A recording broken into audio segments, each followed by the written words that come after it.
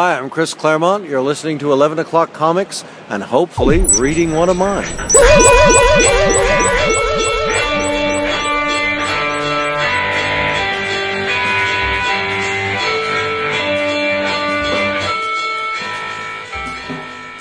Awesome. I really like that. It sounded a little French to me.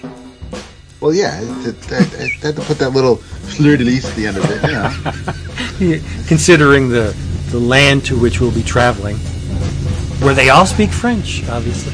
We should have had champagne. Oh, that would have been nice. Or Jason could have made the Dom Mimosas. Dom Mimosas. It's been a minute. Yeah. It has? Damn. Bring back memories. That was great.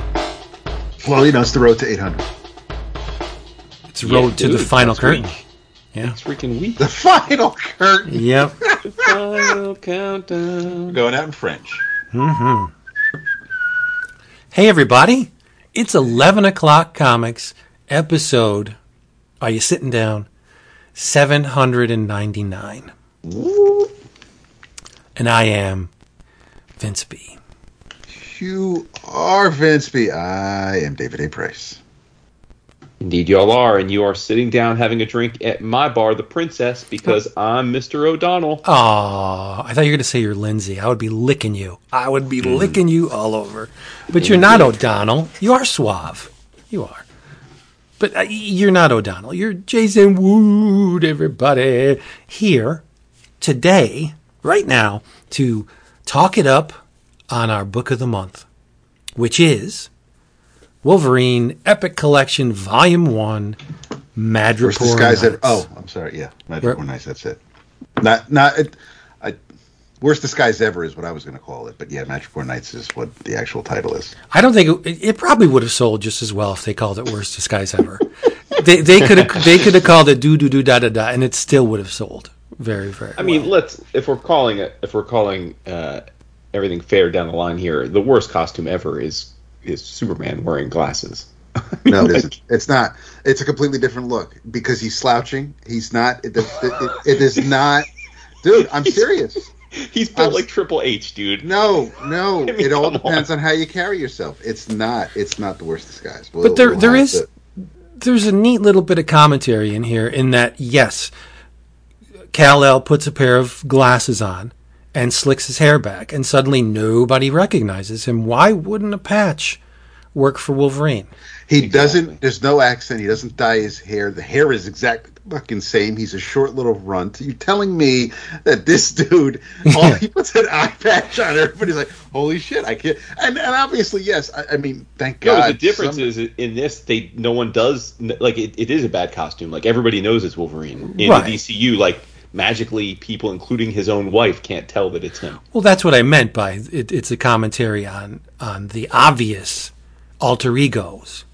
You know? Right. Yeah. And, way back in the day, because not so much when he first appeared, but progressively, as the character matured and the creative teams got comfortable with it, Wolverine's hair started to get pointier and longer. And I'm like, I wonder, does the hair tuck into the points on his costume? Yeah, that was the thing. They started drawing his hair like it was just fit perfectly in the Right. wings of his costume. Yeah, and that's kind of cool, but then it's kind of cumbersome too, because then he would have to tuck it in, and then pull the cowl down. It's just weird, but it is Wolverine. He gets a haircut.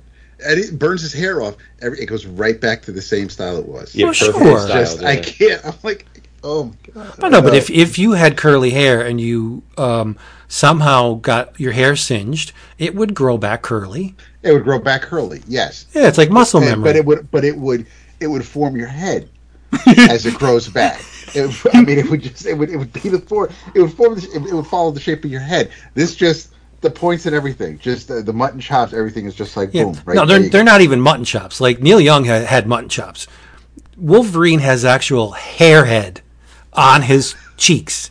It's long and beautiful and silky, and lustrous. It's like it is, and it shines. I mean, it is a credit to Jessica Drew being a detective, and of course, she's going to blab and tell all the people in her life. But and listen, and as people, the listeners will find out, everybody was polite in the fact that it's your secret to keep, so I'm not going to give you shit about it. Are you going to tell Logan that you're going to blow his cover?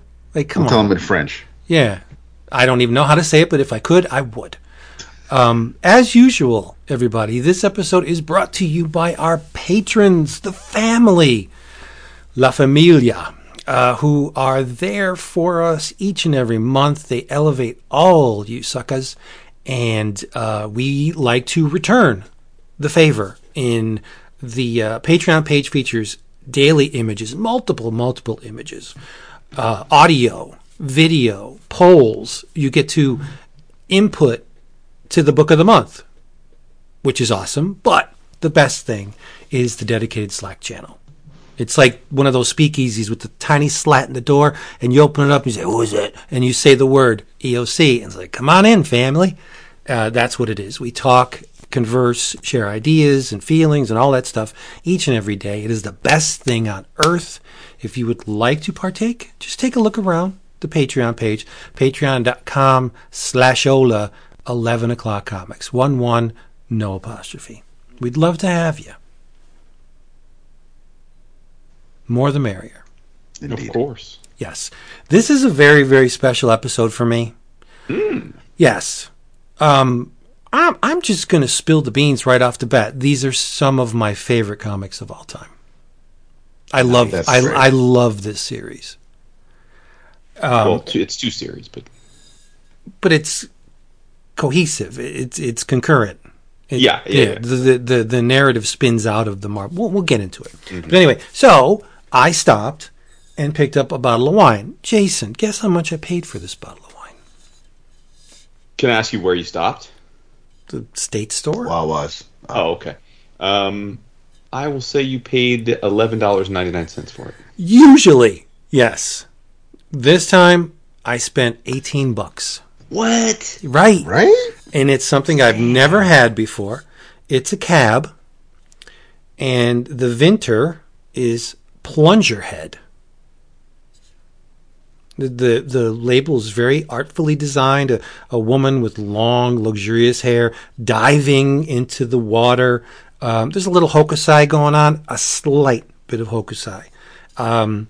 There's gold leaf in her hair. The line is gold leaf. She has got a red dress on. Doesn't really matter because the back of it says Plunger Head, Lodi Cabernet Sauvignon.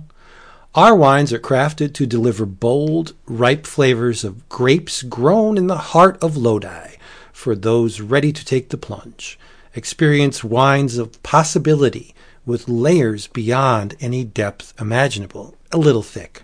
Plunger Head Cabernet Sauvignon takes you swimming deep into flavors of dark cherries, blueberries, and plums wrapped in toasted vanilla oak leaves.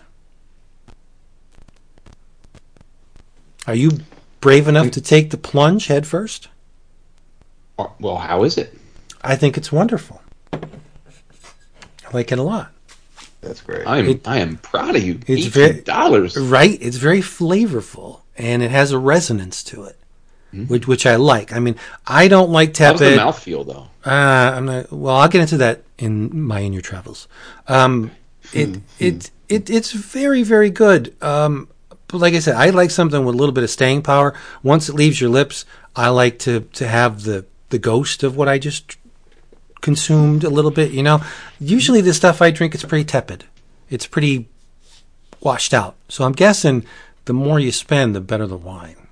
So I know you told me so, but I'm just saying, this is very good. This is a cut above. Plunger Head. Love it. That's great. Now, those who know more than I will probably be like, Plunger Head, that's swill. But to me, it's not. So. No, I mean, I'm not familiar with the name, but, it's probably not swill. I don't think it is. Doesn't taste like swill. There you go. I know swill. Yeah, you do. Hey. I agree with you. By the way, rumor has it, as we're recording AEW Dynamite's on, as is always the case. Rumor has it, Okada's coming on the Dynamite tonight. Who is? I'm sorry? Okada. Oh, okay. And if that's true, I will mark out like a freak. But anyway, Wait, I'll find out tonight. Scusa, do you have it on in the background? No, I don't do that because I don't want to I want to watch it. All right, cool. Same. Yeah. No, I am drinking Gatorade. So Awesome. yeah, You will pay in 3 weeks. I will pay. Yes. I really do like the label on the plunger heads. Oh, isn't it nice? Yeah. It really is. Yeah, I need to check this out. You should bring a bottle. Maybe I will. Yeah. That's only the neighborly thing to do. When you're given full access, minus one room, to a sprawling abode. I will never get access to that room. Never.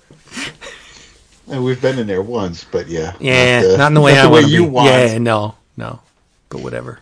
Go ahead. Because the setting for some of the book is the Princess Bar, I figured I would not have wine tonight because I really don't think O'Donnell's got a lot of wine on the menu. This is actually a whiskey from New York. It's a small batch, and I picked this off the shelf because our man goes by the name Patch in the book, so I thought it was a cute little rhyme. But this is distilled in New York. It is called, I know it's stupid, Good Fucking Bourbon is actually what it says right on the label. See, yeah, I think it's funny, but like you can't keep that in the kitchen if you got kids. You know what I mean? It depends on who's raising the kids. Yeah, but I'm not a prude. I'd rather it in the house with the parents than maybe learning shit on the street. But yeah, it's and I think there's some truth in advertising. I'm not a huge New York bourbon fan. I like the water in Kentucky. It's hard water. It's a whole different balance with the pH and everything. So Kentucky does make really, really good bourbon and really good whiskey. New York is a little different. Taste is a little different, but this is one of the better New York bourbons I've had over the years, and I like the bottle also, but it's and while the name is amusing, I could definitely see your point, and that's why the alcohol is on the higher shelves. Where even if we did have our friends' kids over, or nieces, or anything like that, they're not going to be able to see the label. They're going to be able to see the bottle on the label. So right. Did you stop at 3rd and 43? Exit to the right. It's going to be ecstasy. This place was meant for me. New York Groove. Suckers? Adorable. Suckers. Adorable. Oh, You're a wow. trip. Even though he's a trumper, I do like the song a lot. There you go. So, Wolverine, Epic Collection, Volume 1, Be Still My Freaking Heart. Written by Christopher Claremont and Peter David. Shits the bed in the middle of the book, redeems himself at the end, Mr. David. Yeah. Pencils by Big John Buscema. Oh, yeah. And a really sleepy Gene Colan. Yep. Yeah. Yep. It's sad to say. Embellished by Klaus Janson, Al frickin' Williamson, Bill goddamn Sienkiewicz. John inked his own work, which looks spectacular. And unfortunately, Gene twisted his own knife. He reached around to his own back, plunged the knife in, and twisted it himself by inking his own work. With color art by Glynis Oliver, Gregory Wright, Mike Rockwitz, and Mark Chiarillo. In case you were wondering, it contains Marvel Comics Presents 1 to 10. Just the Wolverine section, the serial. Well, yeah, they know that. I know they know, but in previews, it's always got to say and select material from blah blah blah. So it's not right. Then Wolverine 1 to 16 proper, and the very confusing. What were they thinking? Marvel Age Annual number 4. a story from Marvel Age Annual number 4. Mm-hmm.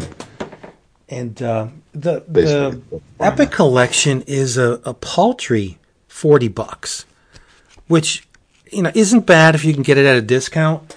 But I was looking considering what you get. Right. I was looking at the bookshelf, and I have Epic Collection 1 and 3. Mm-hmm. Epic Collection 2, which picks up some of the Madripoor slack before it moves on to the Jim Lee stuff that came later with the Silvestri after, you know what I mean? Mm-hmm. I was wondering if I should just forego the Epic Collections and just get the Wolverine Omnibus Volume 1, because that contains, I think, 1 to 10 of Wolverine. But then that would force me to buy Wolverine Omnibus 2. But guess what? Wolverine Omnibus 1 is out of print. They'll bring it back. They're good at bringing it back. And it's going for stupid prices, far more than I would like to pay. But I think it is asinine for people to ever spend big markups for Omniboo, because Marvel puts them all back out. Right. I mean, yeah, you gotta maybe have to wait for a few years, but they put them all back out, man. Like it's crazy. Remember, I remember the new X-Men was a super coveted one, and and I ended up I think someone gifted me a copy, and I was super giddy, and then a year later they reprinted it. Right. Now it's back to normal price. Now I had to pinch myself, even considering that, because I'm not the biggest Wolverine fan on the planet. That's true. I like the character, but my admiration of Logan comes from these stories. Yes, it comes from a lot of what Claremont and Byrne did, but these are the stories that took that attraction and just locked it in forever. I love these stories. And I said this on the Slack before when we were just going back and forth, and Jason was scolding me to save it for the show. Well, here's the show. If Wolverine was like this all the time, I would buy Wolverine all the time. I think this atmosphere, this Madripoor, when you're taking the big fish out of the big pond and you're putting them in this tiny ecosystem of haves and have-nots and crime-ridden streets, and it's pulpy and it's daring do, and there's not a whole lot of capes and cowls in it. There are some, but for the most part, it's like David said, it's Casablanca on steroids. Yeah, I love this. Yeah, stuff. it's pulpy noir. Yeah, I love it. This was a masterstroke. And vampires. Pseudo vampires. Before I ask the question everyone's waiting for me to ask, I have another question, which is, okay. I didn't read this in the Epic Collection form. I reread the issues. Mm-hmm. So is the Epic Collection what they used to call the Essentials? Was it black and white? No, it's color. Oh, nice. Okay, cool. Because I was going to say that'd be interesting to if you did a book of the month where it's all black and white. Okay, cool. Well, that's a pretty good deal then. Yeah. No, okay. I mean the interior paper isn't bad. There's not a whole lot of bleed through, but the cover stock needs a serious upgrade. Right, and I assume the presentation was the MCP stories, then the 16 issues. Okay, yeah. Well, with the Marvel Age stuff sprinkled throughout the Wolverine series. Oh, okay. I didn't. Full disclosure, I didn't reread the Marvel Age. I didn't have it. You're not missing anything. Okay. What do you mean, the interviews? No, I didn't read the Marvel Age Annual. I didn't. It's totally befuddling, because if the story was crafted to promote the Wolverine book that takes place in Madripoor, all they talk about is the X-Men in it. They talk about the mutants. He talks about the X-Men, but he talks about the New Mutants. And he talks about it's an X Factor. He talks about the original X-Men, and it became X Factor. And Jeannie. It's a primer. It's basically, it was the Marvel Age Annual where they were kind of just talking about mutants. So it was a way to just kind of get the reader up to speed on who the mutants are. But it was where it took place in the middle of while the rest of the main Wolverine series was going on. I just felt it was oddly placed. But by not reading those 4 or 5 pages, you didn't miss a damn. No. It was constructed in the spirit of Madripoor Wolverine, but the subject matter was not. It's just weird. And Jason, in the Epic Collection, there are pinups reprinted, but the weirdest thing in the world, there's an Amazing Heroes cover reproduction. Yes, from there is. I have that Grindberg cover. Yeah, number 140, May 1, 1988. It's a Tom Grindberg, and it's got Wolverine, Shang-Chi, the Man-Thing. The Man-Thing has a chud button.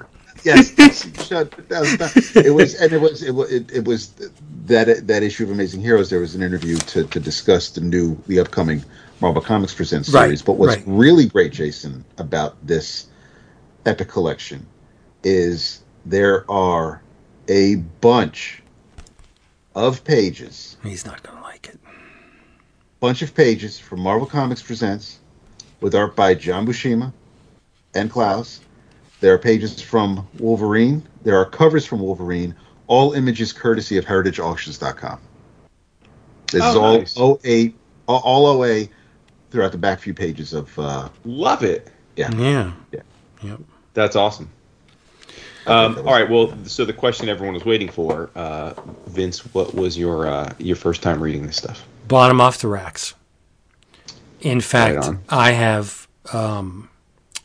I parted with my Marvel Comics Presents, but not the early singles of Wolverine. First issue, I have 10 of them.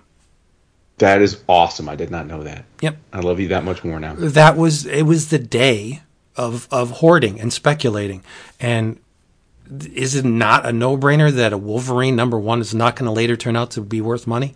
Well, as it turns out.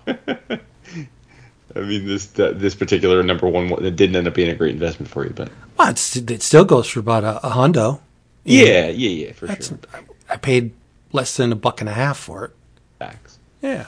How about you, Dap? I bought the first issue off the shelf, but I did not stick with the series. I didn't come back until Silvestri was drawing Albert and LCD, and the Marvel Comics Presents. I didn't read these issues. My MCP reading was sporadic. I really didn't have a consecutive run until Sam Keith drew the Wolverine Cyber story later on. So, I give the character a lot of shit, but the Wolverine solo book was really good up until about the time when Marvel was doing the story so far fold out cover things. Remember when they would have the tip out front cover and it would be, recaps of everything that came before? Yes.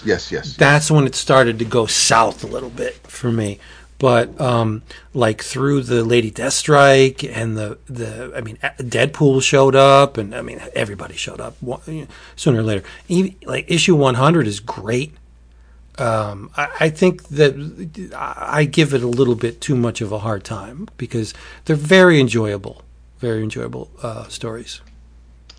Yeah, I agree. And probably no surprise to longtime listeners, I bought this stuff off the rack. It's one of the formative reasons why Wolverine remains one of my favorite characters to this day. Have all the issues. I have complete run of MCP, and you have a complete run, even the tail end, because those are wow. I bought it off. Full disclosure, I bought a complete run off eBay years ago, and you could still do that for cheap. Yeah, I'm envious, really am. And I'm pretty sure, and I say pretty sure because there's a lot, but I'm still pretty sure that to this day I've read every titular Wolverine comic, like every Wolverine issue where it's him in one of the series. I'm pretty sure I've read, and I say that not to brag. I say that because it's long suffering. I mean, there have been a lot of times when I'm like, well, why did I do? Yeah, but I mean, devil's advocate, in aggregate, Wolverine was far better than Deadpool. I mean, as a whole, and you read a lot more Deadpool. I agree with that. Yeah, no, I agree with that. Yep. Yeah. Also a lot. I mean, there's been a lot more. I mean, we're talking about hundreds of. 2-3x as many Wolverine comics. And there you go. And they're, by and large, they're better. I think his solo series really was one of the poster childs for children for comics should be ridiculous. Because they're really silly stories, but they're fun. And I don't think they take themselves too seriously up until mid to late 90s. That's when it started to be, it's Wolverine. It's our breadwinner. We must, and then it started to go south. But LCD alone is such a goofy idea. Yeah. That I don't know of any other book that even like the risk takers of the Marvel Universe, like Defenders and something. Maybe Defenders she would pop up in there and it would seem natural. But this is Wolverine. Like what? Albert and LCD? It's crazy. And enjoyable. Yeah. Claremont, when they were pimping this back in the day, said it was going to be high adventure rather than superheroic, sort of a combination of Conan meets Terry and the Pirates. Now, I don't know about the Conan comparison, but I appreciate I appreciate his attempt at an elevator pitch. Well, it is very Terry and the Pirates. Right. No, I think the second half of the comparison is apt. Yeah. Well, he is savage. But Big John has a plethora of memorable images to his credit, most of which feature Conan. Let's be obvious. That's true. But the cover of Wolverine #1, I think, is one of John's finest images. I don't know if the coloring is up to snuff, but I think the line art of and just the composition, the pose Wolverine's in. I love the cover to Wolverine #1. It's a great, great cover. I think it should be on the front of the Epic collection. I don't know. I mean, I agree. I like the Roughhouse and Bloodsport, not the Jean-Claude Van Damme Bloodsport, but I like that cover. But I don't think it warrants front and center. Big John's #1 needs to be on the front. I could be wrong, but I feel like that cover was just auctioned off like 2 or 3 years ago. Oh, what did it go for? Do you remember? No, I don't remember. I don't remember. I mean, that was 2 or 3 years ago. Was before we got crazy. So I don't think it went for an insane amount. I mean, certainly tens of thousands of dollars, but I don't think it was like I don't think it's like where we're at now, where we're talking about 7-figure stuff. But yeah, I don't need to be reminded just how good John Buscema was. My childhood would do that for me because I was a diehard Conan fan. Bought every issue of Savage Sword, and Big John's stuff is pretty burned into my brain. But revisiting this for maybe the third time, not within at least 5 to 7 years. I haven't read this in a good stretch, but.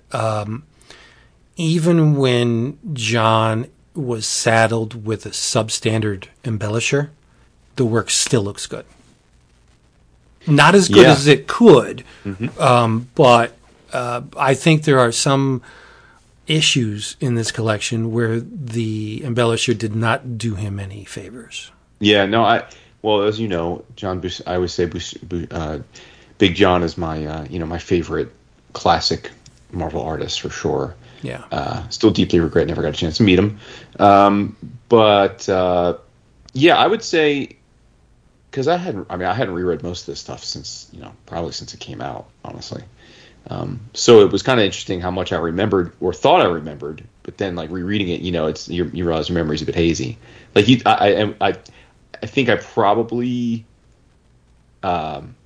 overly romanticize the quality of the narrative, and I don't remember it being as like I really enjoyed rereading it, but I don't, like with many things of this era, it wasn't as well structured and like dramatic as I seemed to have remembered it, in my mind. But I will say it was great seeing Buscema, and I will say that for me, I think the only real issue I had with this reread was I thought the coloring on a lot of it was rough. Like, and like I'm like, man, that we take for granted how much colorists have, like the tools that colorists have these days that they didn't have back then. Wow. See, I love the coloring on this. Yeah, I like the flats. I don't mind flats. I just think there were a lot of non-complimentary or random flatting in some of these issues. Yeah. Okay. Which could be nostalgic. I mean, you could, but yeah. I mean, it it didn't put me off of it, but I just thought, these are some interesting choices. Right.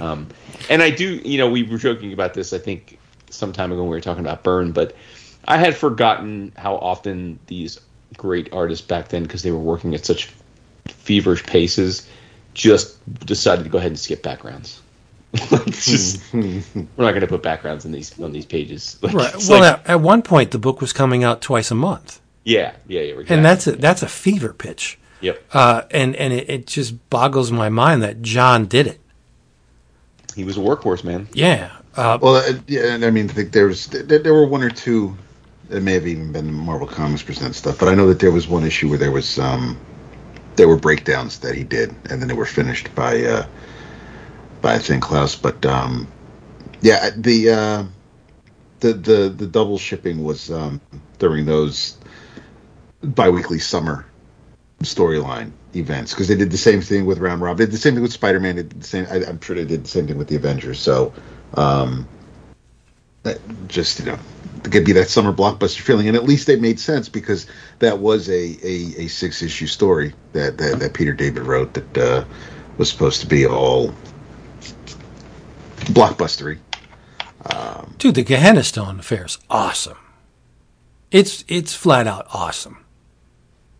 I know you'll say there's a lot of vampires in it, and yeah. Well, the vampires, but I mean, there's vampires in the Marvel Comics Presents story, and then there's vampires again once the series starts, and then there's Baal. So I mean, there's a lot of fangs in the book. Well, but Styx is not a there's vampires in the current run of Wolverine, right? Like it's always been a big part of his story. Yeah, I mean, admittedly, this was the first time rereading this, but yeah, I mean, he's definitely always had vampires as adversaries for sure. Right. Sapphire Styx isn't a traditional vampire.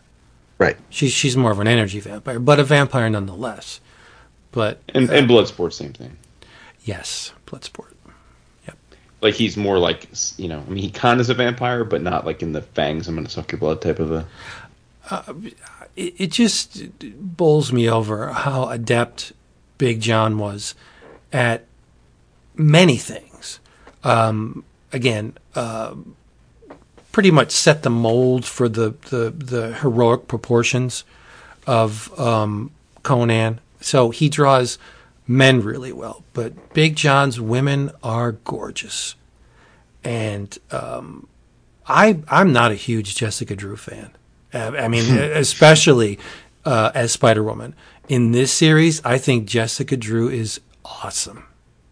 That's because she's not Spider-Woman in this. Yeah, but the way the way John draws her, she'll fling herself into the fray and just, even though she doesn't have her power, the majority of her powers anymore, she's still super powered, but not the way she was. And she's like the first one to throw the punch, and she's scrappy, and Claremont does her justice by saying a number of times. He'll have a character comment on her unearthly beauty, or what a fit woman. He always has characters think or comment on just how attractive she is. And in John's hands, she was attractive. I don't think there's one of the top level cast in this that's not a woman that isn't gorgeous. Even Karma's beautiful. Yeah, it's true, because Karma really wasn't conventionally beautiful. No. Bob McLeod was very slight and kind of boyish, like she had like a lot of curve. Yeah, McLeod never drew her like that. Yeah. I mean, they were still just out of puberty for the most part. They were young teenagers in the new movie. Right. So let's jump into it then, or do we want to comment further on the art? But we'll just wait till we get there, maybe. Yeah, it's fine. Yeah, it's fine. Okay. The first storyline in the volume is Save the Tiger, which is Tiger, baby. A compilation of the first 10 issues, the Wolverine stories, and the first 10 issues of Marvel Comics Presents. A novel idea at the time, a bi-weekly anthology, in case you don't know, featuring top-level and underused and or forgotten Marvel Comics characters. I think it was a great way to keep the IP alive of a lot of the characters that have fallen by the wayside, like Shang-Chi, especially Man-Thing. And it was published from September 1988 to January 1989. And if you do the math, the first issue of Wolverine, the ongoing series, came out before the Marvel Comics Presents series ended. Mm-hmm. Which is crazy. I mean, this was intended to be the lead-in to the Wolverine ongoing, and the first issue came out before this story was even over. Well, that's Marvel. But in this case, it was more of a good thing. Not too much. It's interesting because Wolverine was the lead character of MCP for the first 10 issues, and then it, like you said, and then it was supposed to be, oh, okay, he's gonna have his ongoing now and move on to other characters. But he was so popular that they brought him back with issue 38, and he was the lead character from there pretty much on. At least he was lead character through 142. Then he was gone again, but then they brought him back in with 150. So it like that wasn't the plan, but they ended up kind of flipping the script because he was such high demand back then. Yeah, give the people what they want. Yep. Right. So, do you remember who else was in the first issue of MCP? Shang-Chi, Man-Thing. Yes. Silver Surfer. Yes, correct. Silver Surfer. Yep. Ditko appears in a bunch of these issues. Oh, right. Who drew the cover for the first issue of Marvel Comics Presents? I'm looking at the cover right now. Oh, you can tell. Yeah, you can tell. Wow, Jason. Without even looking at the signature, you could tell who drew that cover. It's Simonson, my man. Oh, really? Oh. Yep. Yeah. Okay. Huh. Oh, I see the signature. Oh, interesting. Yeah. Okay. He draws a great Man-Thing. He does. Very nice. Yeah. I like how someone just threw Shang-Chi, though. It's like you got to paste that guy in there. He's in the book.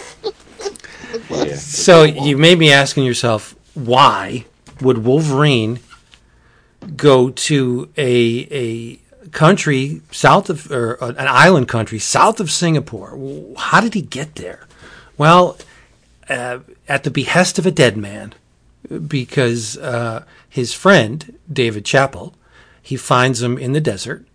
He's been tortured, and he before he died, he hands Logan a locket belonging to the namesake of a place called the Princess Bar in Madripoor, and he asks him to return it, but also, with his dying breath, he pleads with Logan to save the tiger. And so Logan does what he does. He follows that lead, and he winds up in Madripoor, which again is south of Singapore. A conceptually rich country because it is literally bisected, the haves and the have-nots. It's culturally divided country. The uptown, the peaks, elevated above the rabble, is where the rich people reside, or the tourists with money come to. And you got Lowtown, which is a very poor, crime-ridden street urchin type scenario where organized crime is rampant. So again, the rich are literally elevated above the poor. Now, one thing I have to say, because we've certainly been guilty of it. We like to make fun of Claremont, and this is true. His verbosity, and it's well earned. That dig is well earned, and he's certainly Claremontian in this. But I have to say, maybe it's the nostalgia talking, but I didn't find it off-putting in this because it kind of felt like it should be a lot of narration. Because when I think of these like old-timey detective noirish films and stuff, like you always had that overlay, that narration, and a lot of it, and a lot of explaining. So it just felt kind of like setting the right mood and tone, more than it did in rereading some of his other well-known Capes books. For me, again, maybe your mileage fair, but it didn't feel as offensive to me in this. I think Claremont's restrained here. The tone, the first person storytelling, that was fitting, and it absolutely works, and I had no problem with that. And I'm a huge proponent of Shooter's mandate of every comic is someone's first, so you got to let everybody know who the players are in the book. I get that. You got 22 pages. You have to be able to let the reader know who everybody is, what they do, who's the best at what they do. The problem is when you're reading a collection, sure, 20 issues, and it's the same. Logan just keeps saying the same exact thing every dozen pages. That's the world thinks the X-Men are dead. I don't know if you'd heard that. Did you know that? I mean, it's better off that they do. Yeah, but knowing the way knowing how these were originally produced and in that context, right? I get it. But even if you are reading a story that you're 5 chapters into a 6-part story, it may not be your first issue, and obviously, yes, it would be written differently today. But it did get eye rolling or groan inducing towards the end of the book you just kind of burn over it. You're just like, yeah, okay, this is the part where Claremont's going to say this again, and then you just get back to the story itself. And it's so once you know what you're looking for, once you know the tells, you can they're easy to avoid. Right. Well, I mean, collected editions at the time in which these stories were produced were a novelty. Right. Right. It wasn't intended. Right. The storytelling wasn't intended that way. Right. So Wolverine's in Madripoor. What happens? Well, there's a little bit of backstory that you have to know going into this, and it's very well delineated by Claremont, as Jason said, excessively so. A young lady named Jessan Hone, her family operated a merchant bank, and she was very wise in the ways of finance. And because of her skills, she was captured by the Reavers, X-Men villain team, and they wanted to exploit her skills. So one of the Reavers, named Pretty Boy, who could lock into you, and it was a psychic attack where he would enter your brain and manipulate your character into something malleable, where he could erase the less desirable aspects of your character and enhance the ones he wished. So they needed somebody ruthless, a banker that was ruthless and uncompromising and not timid at all. So he took all of those qualities that Jess possessed and extricated them. And so in the wake of his mind rape, which is what it was, something tripped in her psyche, and she was changed forever. She's aloof, and she's apathetic, and she's wild, and she's not nearly as moralistic as she was before the incident.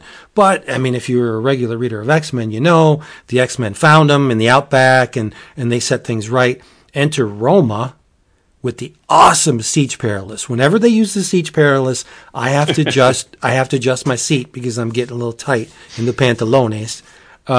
So Roma chucks her through the Siege Perilous, and the Perilous judges, and she's deemed worthy and is sent to the time and place before her abduction by the Reavers. But the damage was done.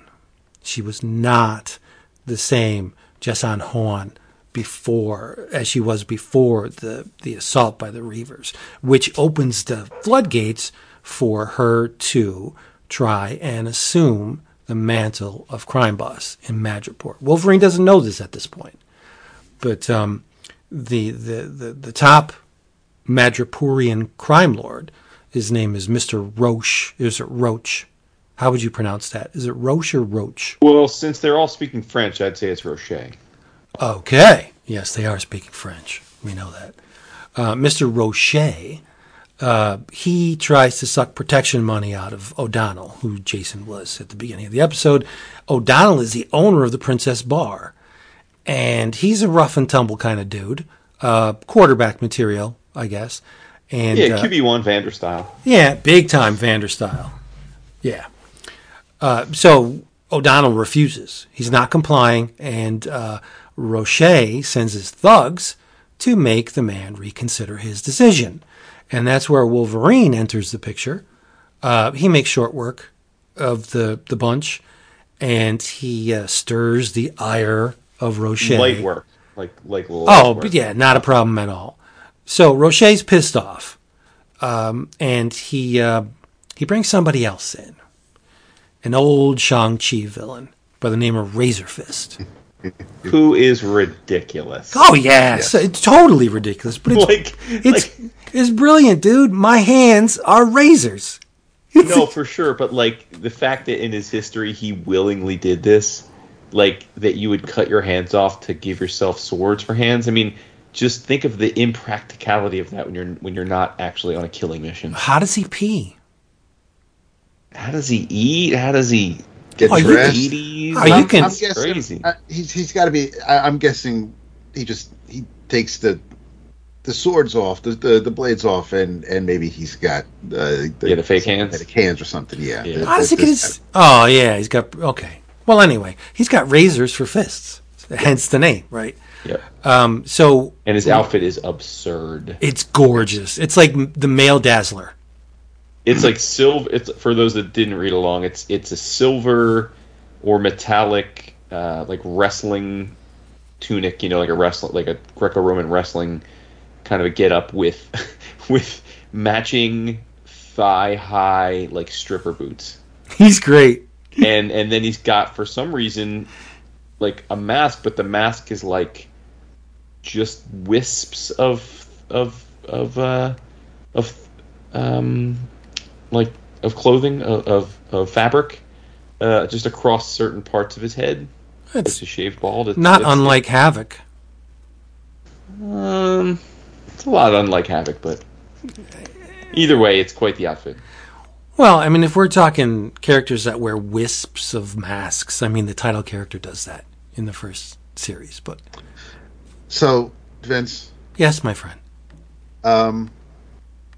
There is the French concession.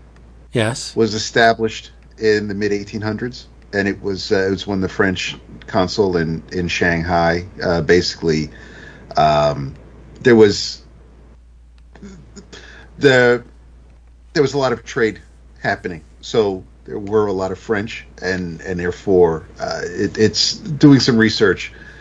It does make sense that there would be so much French being spoken. I figured it would. I mean, Claremont's a pretty smart dude. Right. He would have researched that, or if he didn't know it already. Yeah. Yeah. Well, even better. Yes. Kel surprise. So Roche's pissed, and he gathers up his goons, and Razor Fist makes crudité out of them, cuts them all up, kills them all. So he sends Razor Fist to do the job that his goons could not. Now, Roche's got a number of people working for him, not just Razor Fist. There's a two-timing slut by the name of Sapphire Styx. She hangs out at the Princess Bar, but she's really beholden to Roche. And she's gorgeous, flaunts her female wiles, plunging necklines. She's hanging out almost all the time. But she's not just a beautiful but bad woman. She's also an energy vampire. She can, if she gets her claws into you and gets you in the clinch and starts kissing you, she can literally suck the energy out of you. Now, for a mortal man, an average human, that would be deadly. But someone like Logan, who has a healing factor, and he'll be very eager to tell you that fact, it's like an all-you-can-eat buffet every day.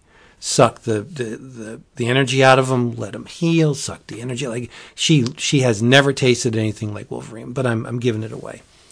So Sapphire Sticks works for Roche. He also has a nasty son of a bitch named the Inquisitor, and he does exactly what he does. He tortures beings for whatever Mr. Roche wants him to torture them for. Information, vengeance, just plain maliciousness. The Inquisitor's there, and he's eager to do it, right? So Razor Fist, Styx, and the Inquisitor pretty much put Logan through the ringer. Razor Fist beats the crap out of him because Sapphire Styx had him so drained that he can barely fight. He was in a bad shape. The Inquisitor took his couple pounds of flesh. Logan's in really bad straits. And ultimately, they toss him off a cliff into the drink. And that's where he's rescued by Jessan Hone, who I said has her sights on Roche. She wants to eliminate the crime boss and take his place at the top of the food chain. So she saves Logan. Now, Logan owes her a debt. So, our boy is never one to shirk from his responsibilities, as bloodthirsty as they may be. So he's in. He owes her one. But he tells her, I'm on your side until I'm not. When you jump over that line and you become the bad guy, we're gonna have to make a decision here. But he can't turn away because he's Logan, right? In the end, though, Roche kidnaps O'Donnell, and Logan and Jess race to save him, and they deal with Razor Fist and Styx and the Inquisitor. And Jess, who's awesome, separates Roche's head from his neck in a slice, one deft slice that is both end and beginning. It's the end of Roche, but it is now the beginning of her ascendancy to the throne, the crime boss of Madripoor. And she takes the name Tiger. Now, the first Tiger is Tyger, unless you're the Marvel creative team, in which you kind of forget which one is, because sometimes it's T.I. Tiger and then it's T.Y. Tiger. They can't seem to get a lockdown on exactly how it goes. But, I mean, it's the same thing, Tiger. Wolverine starts wearing an eye patch at the end of this series and calls himself, appropriately enough, Patch. Because, as we're constantly reminded, the world thinks Wolverine dead, and it's better that it stays that way. So that is the entirety of Marvel Comics Presents 1 to 10. Yep. And I'm not going to mince words.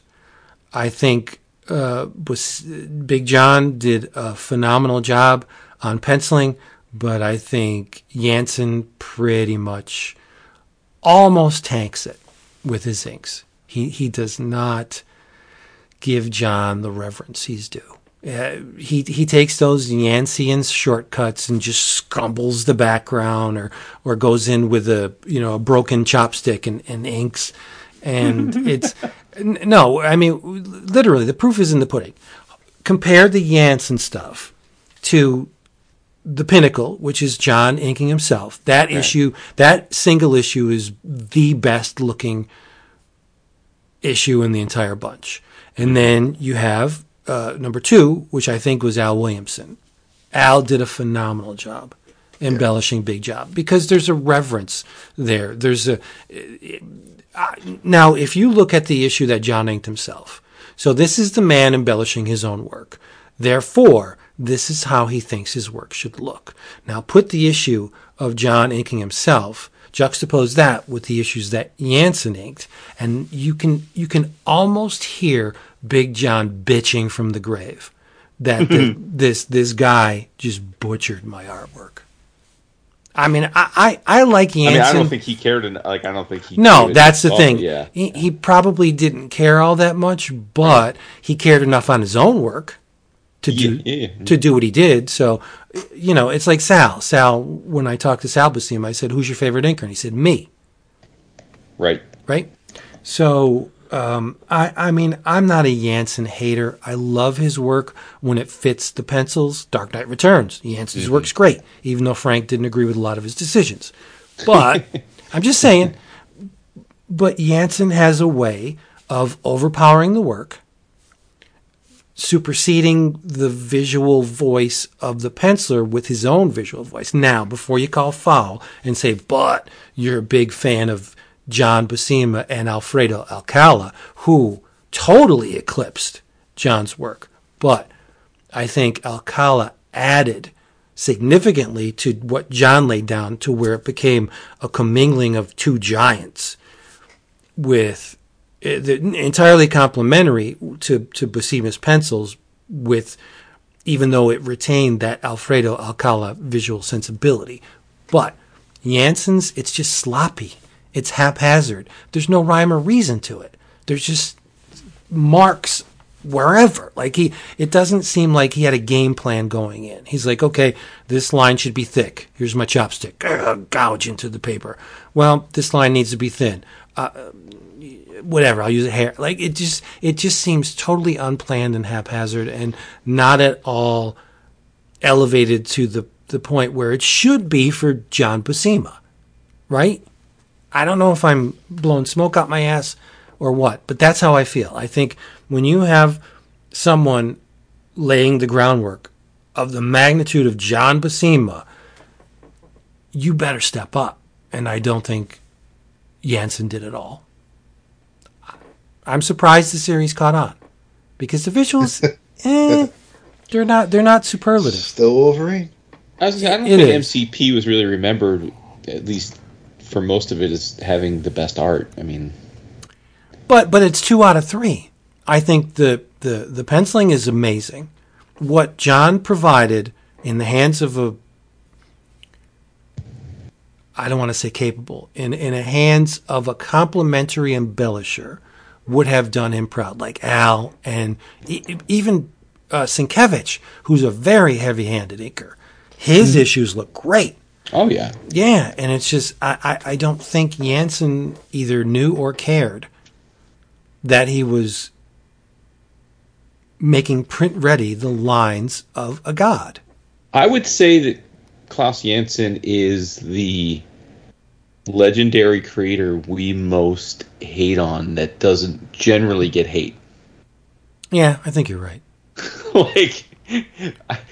You can sense the side eye anytime his name is brought up. Yeah, and like I said, I really like his work, but the man has a devil-may-care way of approaching pencils where it comes across to me as entirely inconsiderate to the visual voice established by the penciler. If you have Jim Lee on pencils, you want some of that Jim Lee to shine through, right? You don't get that with Janson. I'm not saying you're wrong, but I do recall a Janson interview some time ago where, now I don't think he was asked about this point blank in that way, but I do remember him saying that, in particularly when it came to artists that he worked with a lot and on a book, back then, and if you even look here, he's credited as the finisher. Like a lot of times, the pencilers, because they were working so fast and feverishly, would, after an issue or two, especially if they knew that they thought the inker was a steady hand, would really just hand him roughs, like with very little done, as they did with Terry Austin, right? And expect him to just finish it. So but he didn't finish it. Yeah, but what I'm saying is like, and Dap's going to rep for the inkers, but there are a lot of really great inkers that aren't very good at putting skeletal structure in place if they're asked to do it on themselves. Oh, this is true. Yeah. So I think that's where Janson goes wrong in a lot of times, is that when he's asked to be the guy to put structure, I think it goes off the rails. You see, I got to call a foul on that, because Janson has penciled and inked his own work in a number of occasions. Right. And it looks pretty damn good. No, that's fair. Yeah. So you're right. It's an effort thing. Yeah, it's fair. The best inkers are also really, really talented pencilers. Terry Austin, You got I just Sienkiewicz. I mean, look at Sienkiewicz. Right? I mean, Sienkiewicz, Right. of course, but he also inks himself. Whereas, Scott Williams, Terry Austin, you've got there are Mark Farmer, Andy Parks. There are artists who know what. There are inkers who know what they're doing, and right. there are penciler and inker teams that I absolutely think are outstanding, like Vernon Kessel, like Davis and Farmer, and those are the kind of pairings that I want to see, like Steve Rude and Gary Martin, and so there are other pairings, other team ups that might be interesting to look at, but you don't really want to see come to life. Like Klaus inked Gil Kane on an early issue of What If. That is something that's a sight, but it's not something I think you needed to see just because of how different their styles are, and to see one on top of the other. Just Gil was still present, but it was still inked by Klaus, and it was a younger Klaus. It wasn't late '80s Klaus, but it still had that Klaus grit to it, and there are and obviously you can see the difference between Klaus and Bill and Al over John in this book, but right, they're just I know that it's very easy to blame the inkers for how the finished product's going to look without knowing what the penciler may or may not have given the inker to work with, but once those black lines are in and the issue's printed, then that's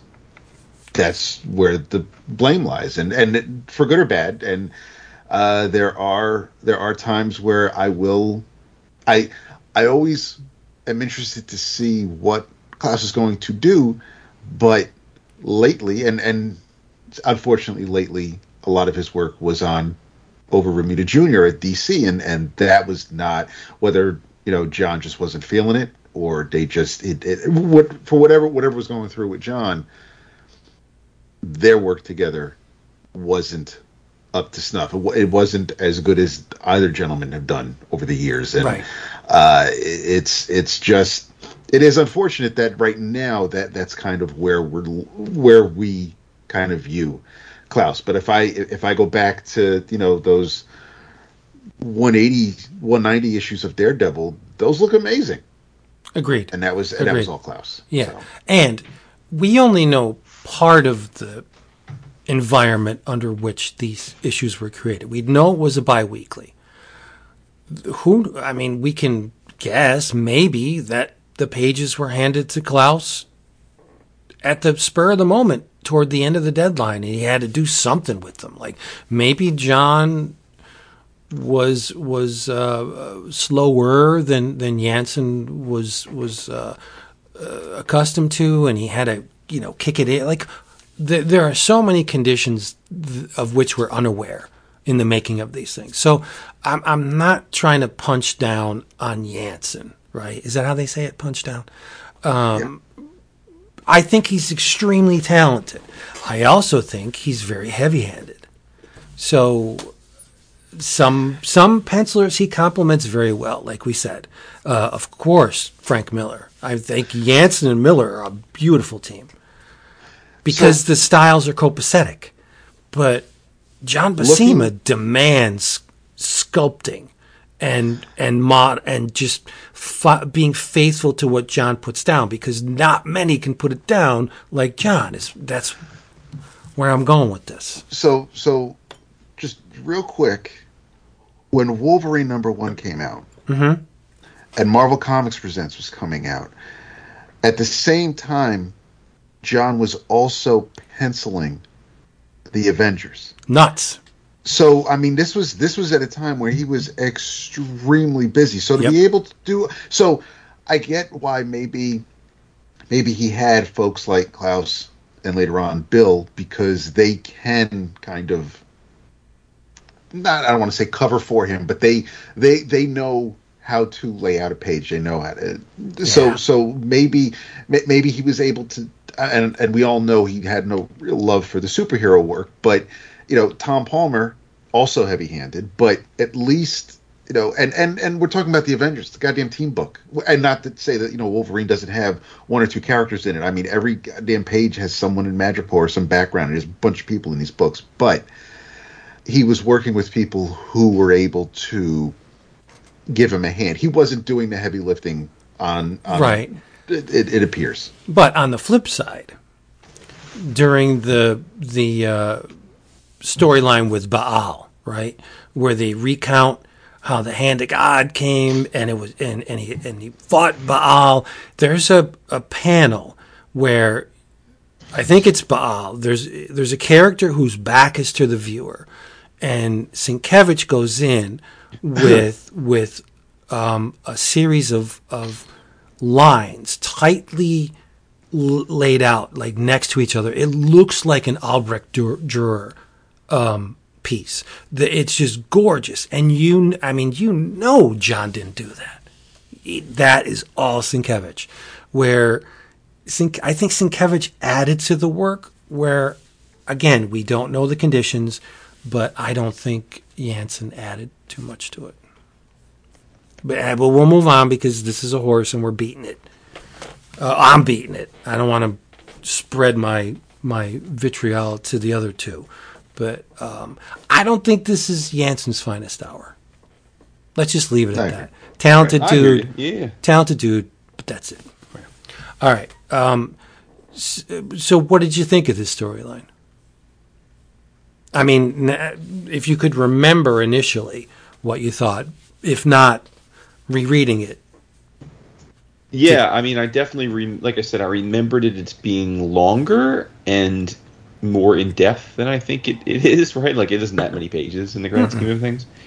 But it 80. Left an indelible, like the entire premise left such an indelible memory for me in terms of Madripoor. Like, I've always loved Madripoor because, and I think it's, I mean, obviously it's these issues that these chapters that set the tone and establish this place as this mysterious place in the Orient where it's, all kinds of bad business happens, and I'm always here for a Madripoor story, like, and I have been ever since. So, and I got that same vibe this time, even though it's like the first time you go to a Six Flags or Disney when you're a little kid, you remember it as being just cavernous, miles and miles long, and unending rides, and then you go as an adult with your kids, and you're like, oh, there's like 8 rides. Oh, okay. And it's like, it's like a half a mile, but it's kind of the same thing here. Like, this was a much shorter, tighter, simpler story than I remembered it. But as we always say when we reread stuff for Book of the Month, I never know how it's going to hit me on a reread, whether it's going to end up diminishing my nostalgia or not. And I'm always understandably most pleased and also relieved when it doesn't diminish my nostalgia. And this did not diminish my nostalgia. Like, you see the things like the Claremont wordiness, or you see the occasional wonky panel, or like the what the fuck moments, like the part where Wolverine's tethered to an ox cart and walking through a desert, and I'm like, wait a minute, this is an Asian island nation. Like, where's the desert coming from? But the vibe and the tone and the motif and even the characters, I loved it. I mean, Tiger, I think it's great. The whole setup is great, and I mean, if I were writing it, I guess I would have kept the reveal a bit longer. Like, I would have tried to make it more like by the time we get the reveal that she's Tiger, like, you'd have to be pretty dim-witted to not know that she was Tiger. Yeah, you could say that for a lot of the reveals in this series. Yeah, but definitely. You got to give it up to Claremont for reaching. I mean, he could have been complacent and just cooked up a standard superhero fare, but I think he really stretched with this story.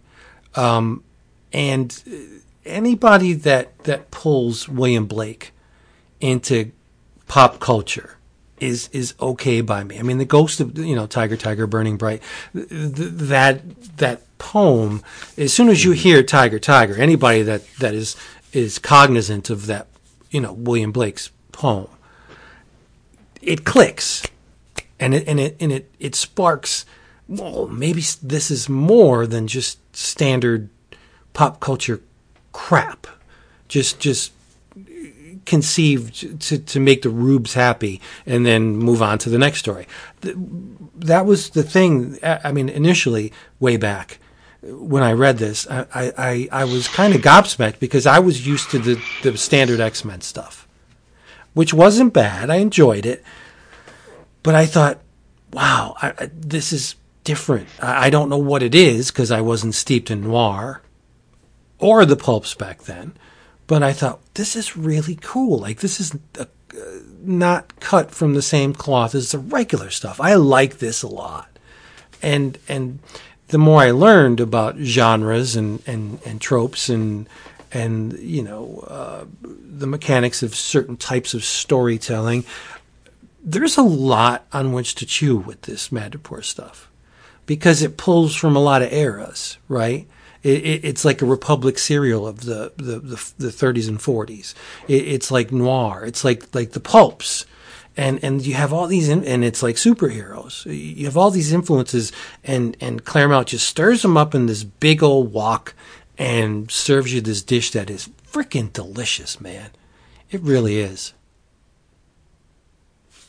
I just love these books. Yeah, and part of it is the silliness, right? Part of the charm is the silliness and the absurdity, and no doubt that he's wearing a patch and that's supposed to be enough. But every person is like, dude, of course you're Wolverine. I'm so glad he didn't decide on wearing a codpiece, because that would be uncomfortable. Yeah. Hey, it's our buddy Codpiece. What up? And there's just something cool, and we'll get into this when we talk about issues, like the idea of Logan, who is savage and bestial, especially when he's fighting, and is got this other life, like where he's rocking out in a tuxedo and playing like a Humphrey Bogart character. It's just kind of hilarious. And for me, one of the draws I always had with Wolverine was just the mystery of this guy seemed to have all these different lives, but people have to remember that when these things were coming out, we didn't have there were lots more blanks than stuff filled in. This is pre-Weapon X. That's what I mean, but I think readers now may not appreciate that. Like, we didn't know how old Wolverine was. We didn't know he was James Howlett. We didn't know how he came to lose his memory, and then all of that was not fully fleshed out. Ironically, we of course, as Vince says, we get arguably the most famous Wolverine story ever in Marvel Comics Presents much later, Barry Windsor Smith, where we start to kind of delve into that. And as much as I love the BWS Weapon X stuff, I do think that, like with many tropes, Wolverine as a character was never the same, because like it seemed like if you were gonna write a Wolverine story from that point on, it had to tie back to that. It had to tie back to him not having his memory and it frustrating him, and it's just and again, there were some great stories that tied back into that for sure, but there were a lot that weren't, and it got real repetitive for a long time, like real repetitive. Exactly. I think that Weapon X is the moonlighting of the Wolverine saga, right? The character's never the same. When Bruce Willis and Sybil Shepherd, I forget the names of their characters in the show. David and Maddie. When they finally get to that thing that everybody wanted them to do, everybody finally knew the series was done. It was over, right? So I think Wolverine was far more compelling character when you didn't know the backstory. Now that he's this Canadian Weapon X program, and they cooked him up in a lab and they laced his bones with adamantium because, I don't want to know that. Don't tell me that. He's far more attractive to me when he was just a man searching for his purpose. Yep. And now right. I was never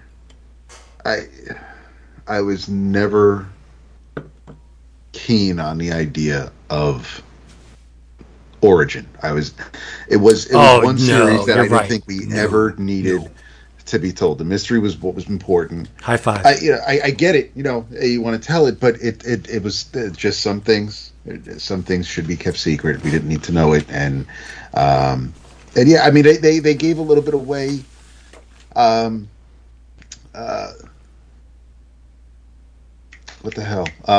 Mantlo gave a little bit away when Mantlo and Mignola swapped with John Byrne, and they swapped Alpha Flight and Incredible Hulk. Yeah. And when Mantlo came on, now all John Byrne created Eugene Puck, Judd. He was like, he's a dwarf. He's a small person. That's all you need to know about him. He's just very acrobatic, and he's the dwarf. Mantlo was like, no. I'm going to make it so that he is possessed. He's actually like 6 feet something, and that scimitar with the demon. That he's holding that in, and he fought with Logan like back in the Civil War, and it's like why do we need to just I love you, Bill. I really can't say anything bad about Bill Mantlo. No, some of the absolute best memories of reading comics were produced. Hulk books. Yeah, absolutely. But I don't think that was a great idea. I do not.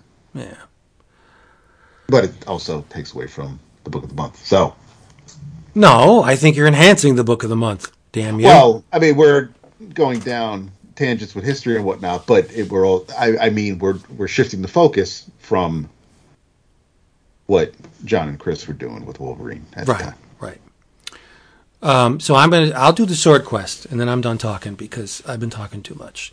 So Wolverine, the series proper, begins with a story called Sword Quest, and involves, initially at least, a man named Banapur Khan, and he's a nasty motherfucker.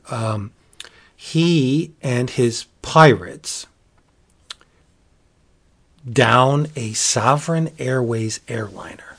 Doesn't say how they did it, but they did it. And they kill most of the crew and the passengers. They dig a giant pit and they bury it. They bury all these people. But they save the ladies. You can guess why. And they save the ladies, and they save key members of the crew. One of the unfortunate survivors is Kojima Noburo.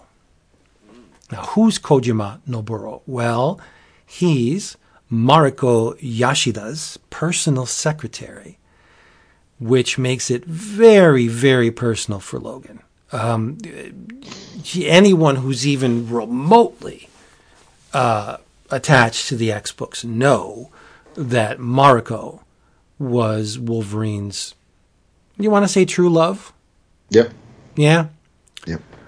I kind of think it was Jean, but no. Yeah, maybe you're right. Yeah, Jean's the lust, but the woman, exactly. Mariko is his Gwen. Yeah. Boom. You're right.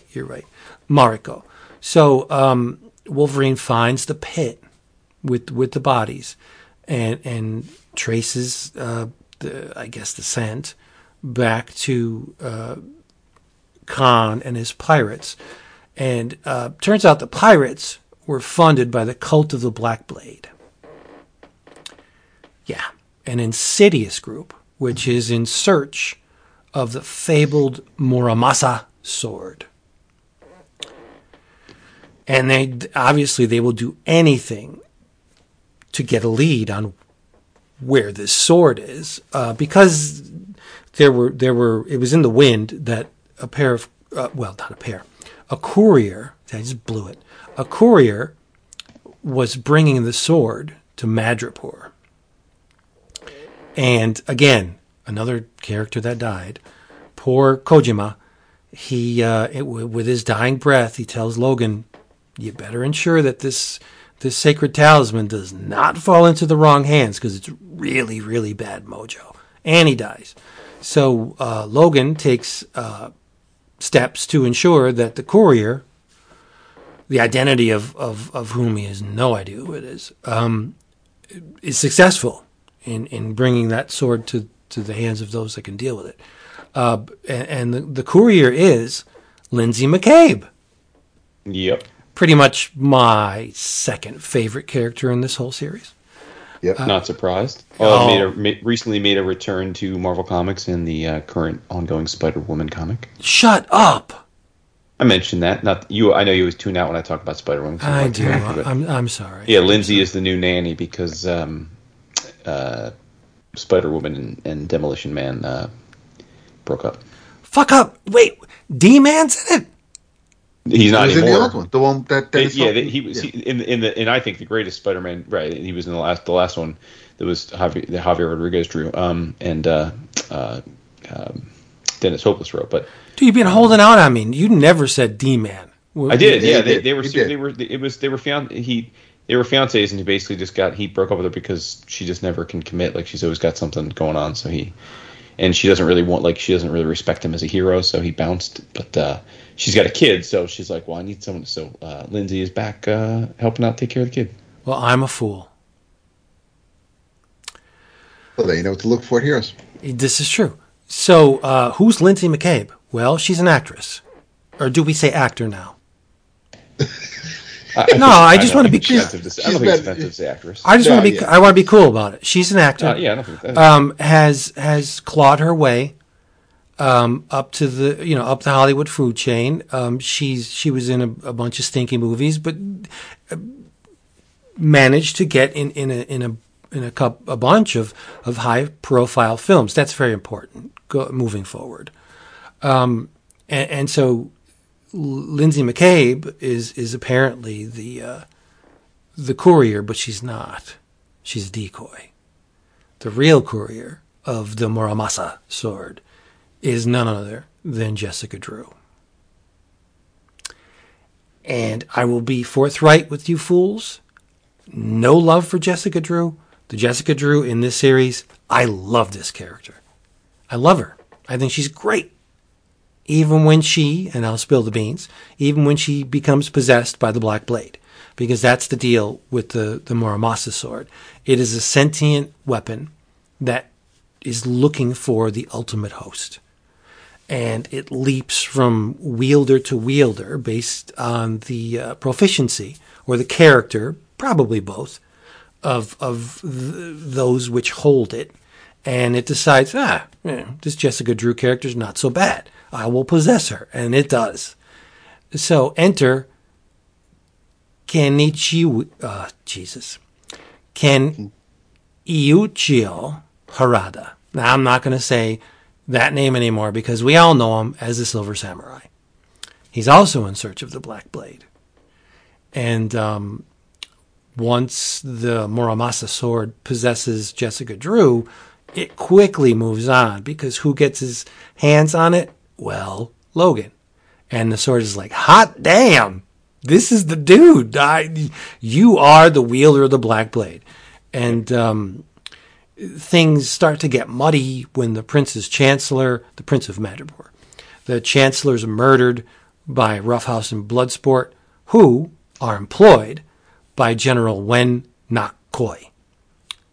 This is the man who is the uncle of Zankoi Man, a.k.a. Karma of the New Mutants. And the general wants to eliminate Tiger and assume control of all Madripoor's criminal activities. There's an echo of the Marvel Comics Presents story in that whenever you have a top dog, there's always somebody that wants to take a bite out of their ankle. And in this case, where we had Roche and Tiger, now Tiger has assumed control. And this General Koi wants the action. He wants to get in there. Mm-hmm. By the way, though, you're leaving off classic comedy in the fight with Silver Samurai because that's what I mean. As we joke, there's so many times where Wolverine's like, "Yeah, I can't be myself because I'm undercover because everyone thinks the X-Men are dead." But when he's fighting with Silver Samurai, he's internal monologuing that whole thing, and he's saying that like he's like, "Oh, Silver Samurai knows me. If he recognizes me, our cover's blown, so I can't fight like myself." Yeah. So he doesn't pop his claws, and he basically takes an ass whooping. He gets the shit kicked out of him. But he's still like 5'3" dude with owl hair and it's dude. It's crazy. I had to laugh when Silver Samurai is doing his workout, and he's basically in a diaper. Yeah. Right. Yeah. It's like a sumo wrestler type of a. Yeah. And Lindsay's there, and she's like, huh. And he's got the mask on. He's got the mask on, and he's got his hair hatchet part right in the center, Keanu Reeves style, and he's wearing a diaper. And now I also had to laugh again. Someone maybe because you two probably aren't as laser focused on Spider-Woman throughout her history, but I have to laugh about Jessica Drew getting possessed by the Blade because. That's another trope of Jessica Drew. She's always fucking possessed by somebody. She just wasn't her own comic, but she of course wasn't Secret of it. She's always someone is always taking her and turning her evil. Yeah. It happens all the time. It's another trope where Jessica Drew, she gets taken advantage of. It's like, all right.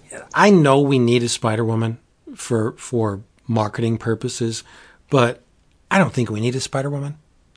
I don't understand. I love Jessica Drew, so you're not going to get any support from me on this. I wasn't hot on the first. I like Jessica Drew more than I like Spider-Man, so I don't know. You're just wacky in the head.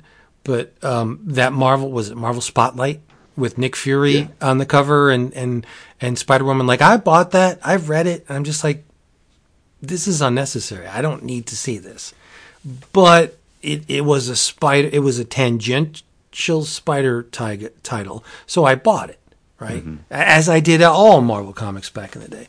But this is Jessica Drew. Dude, I love the sequence later on when her and Wolverine are measuring dicks, and she's like, "Follow me up the wall, bitch." And she's got a mini skirt on, like a mini dress on, and she's just crawling up the wall. Like she doesn't care Yaya's hanging out. And Wolverine's just like, Like he's trying to keep up with her, and she's just like, "Come on, baby." And I love that sequence because she knows she's beautiful, does not care. She knows what she's doing to Wolverine. I may be reading something into it, but whatever. Yeah, whatever.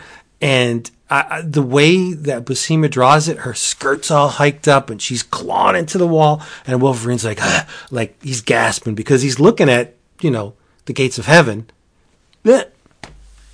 I love it. But anyway, I also love that the sword changes Jessica Drew's outfit. But it's a good outfit though. Super slutty, black, so she leather thing with open spots up her thigh. Look at the way Buscema draws that costume. There's nothing underneath that.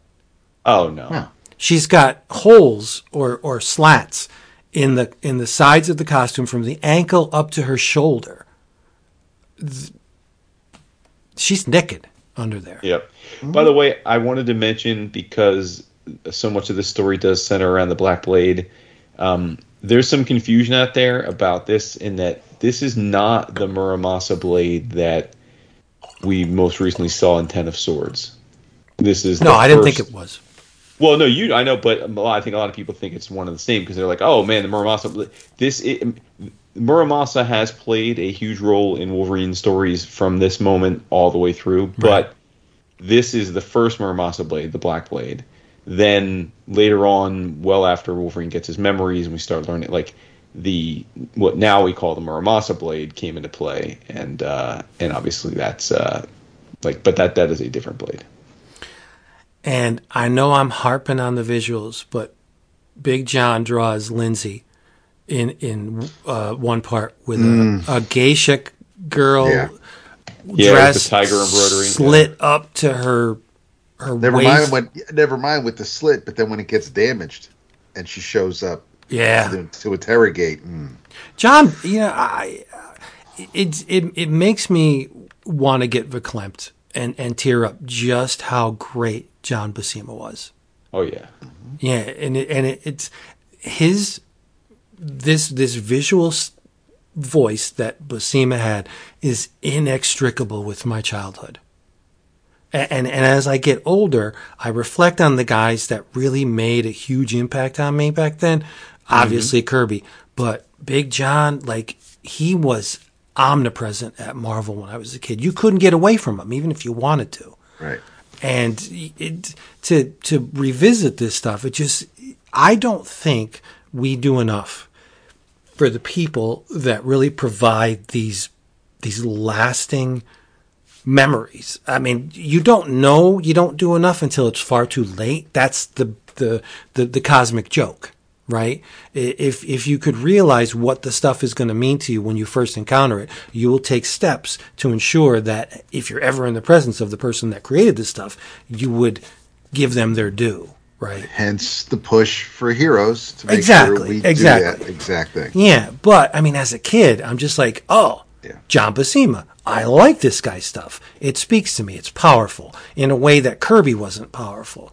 Kirby was primal powerful. John was elegant, Michelangelo powerful.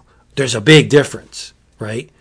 And I even the Avengers, who I have no love for, I could even revisit those books and just like, God damn, this is so good. All big facts. Yeah, talking my language now. Yeah, no, I'll be completely upfront with you. I cannot turn away from anything that Big John drew. It's impossible. Whatever. So we got to the Murder of the Chancellor by Roughhouse and Bloodsport. General Coy wants a piece of the action.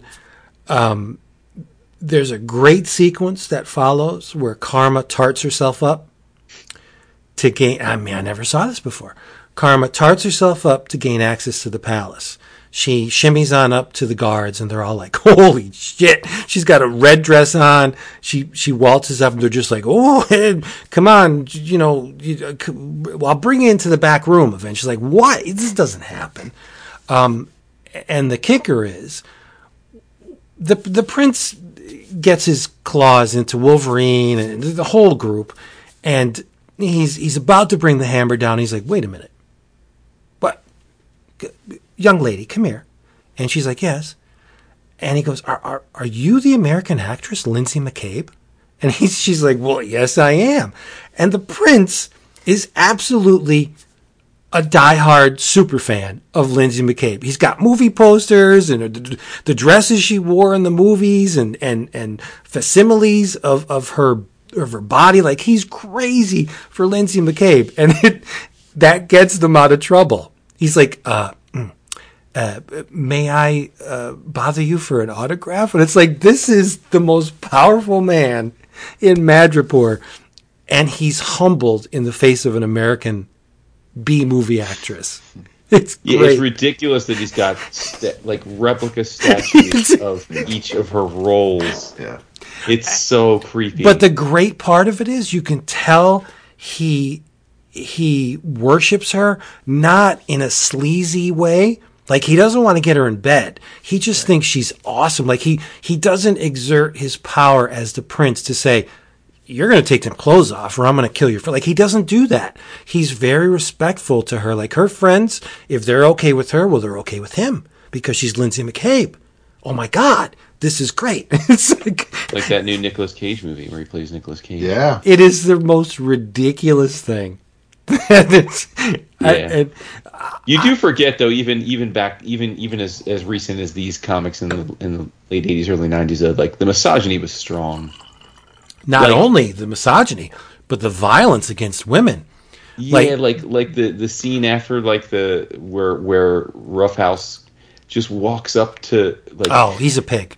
Lindsay and Jessica are just walking down the streets of Madripoor having a chat, and then he's completely doesn't know who they are. He just walks up behind them and grabs them both around the waist and starts making out, forcing kissing them. Like, it's ridiculous. Like, it's like, now of course the next page, like, they take him to task and say, you do that, but like, it's still like, yeah, but like, and then Lindsay's like, "I don't know, Jess, mate, he's the size of a Mack truck, just leave it be." And it's like, so that we're supposed to leave it be if a big dude like grabs you and starts making out with you, like, you're supposed to grin and bear it because you don't want to, like, it did that particular segment didn't age too well. No, it doesn't translate well. You know that if it was contemporary storytelling, he'd be sending dick pics.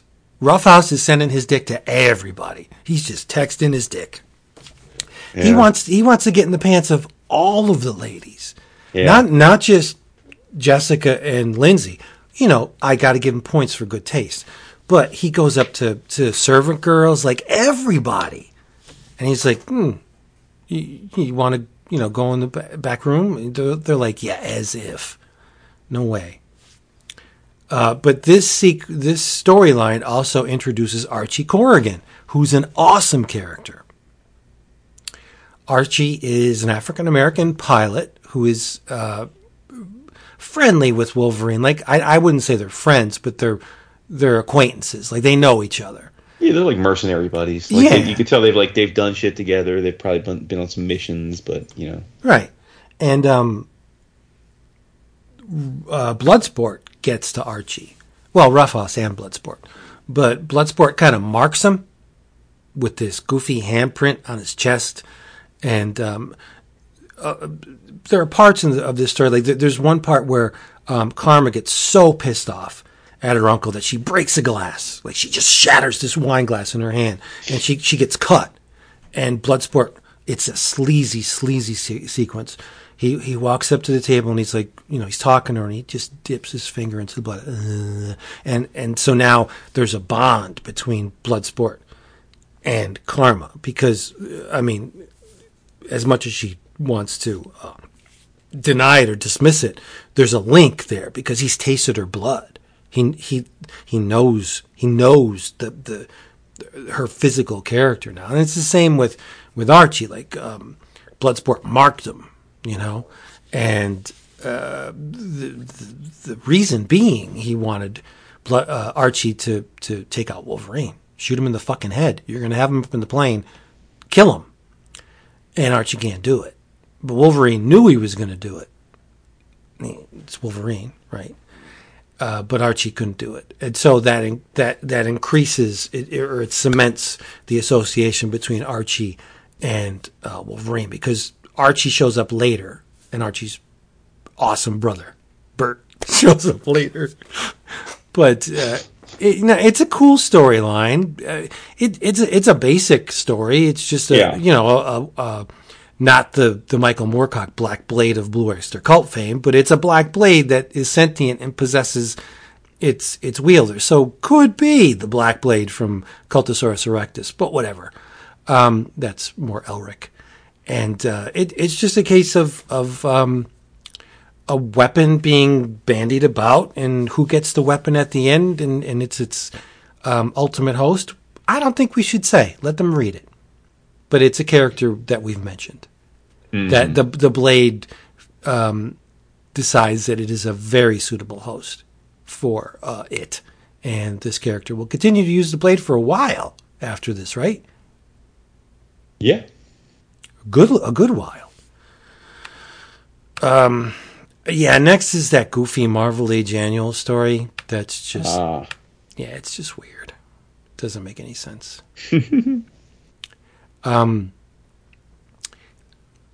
I enjoyed it at the time, but I think the hypersexualization of Illyana is a little smarmy. As I'm aging, I thought it was hotter than shit 20 years ago. And part of me still feels that way, but I get pangs of guilt when I find Illyana fetching. Because she's got to be, at this point, what is she? Maybe 20? Oh, she's not older than 20 yet? She's roughly the same age as Karma, right? And Karma is a grown woman in this. All right, yeah, so let's just say Illyana's 21. So it will make me feel better. Mm-hmm. Yeah. So, pick it up from here. Take it away. Somebody. Well, Jason. Well, I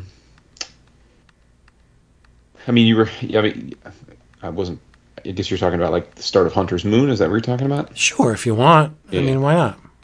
Yeah. Well, so, and again, most of this is written by Claremont and drawn by Buscema. but not all of it. We'll get to that. So the next, it's kind of, I mean, it is all continuation of the same story, but the next arc is called Hunter's Moon, and again, the kind of like really really thick with the pulp. You've got Archie and Wolverine in this old like spruce goose looking plane, like dual engine propeller plane flying, and they're reminiscing, and Arch is like, talking about his background and being a numb, and like he opens up his shirt and you see Bloodsport's handprint. So we didn't really say, but Bloodsport and Roughhouse, the ne'er-do-wells who work for Coy, the Bloodsport is he's a mutant vampire. He doesn't like suck people's blood. He puts his hand on their chest and basically can extract their blood through that almost by osmosis.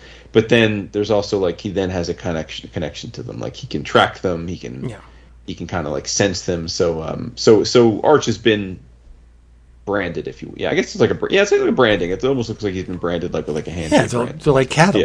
Yeah, exactly. So Arch is kind of unfortunately branded by Bloodsport, and all of a sudden the plane gets riddled with bullets. Another plane shoots it down. And they crash into the jungle,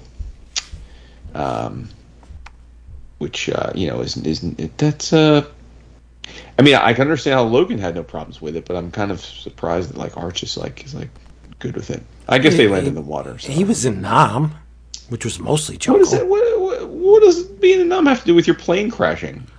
Like how do you? I mean, he's just a human. Right. He's resilient. He survived Nam, didn't he? I guess. I don't know. Yeah. I guess.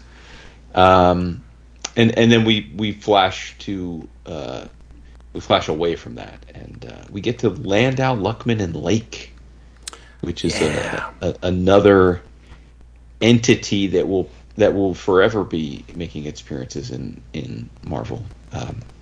A key piece of the early Deadpool comic, and Wolverine too. And Joe Kelly run.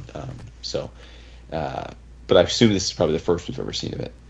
And we meet Chang, poor Chang, who is like, it looks like Alfred, Batman's Alfred, a little bit, yeah. I mean, he's named Chang and he's in Madripoor, so I'm assuming he's Asian. But to be fair, our boy John and Al don't exactly draw him to look very Asian. So I don't know if that was a misstep, or because they certainly draw their characters to that look a little more on. Even Jessica looks slightly Asian. Yeah, I think that's more because of they have her wearing like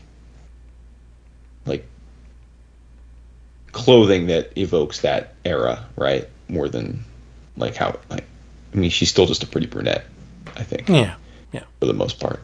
And I will say, by the way, as I'm looking through these issues, like I don't love the Wolverine patch like fighting outfit very much.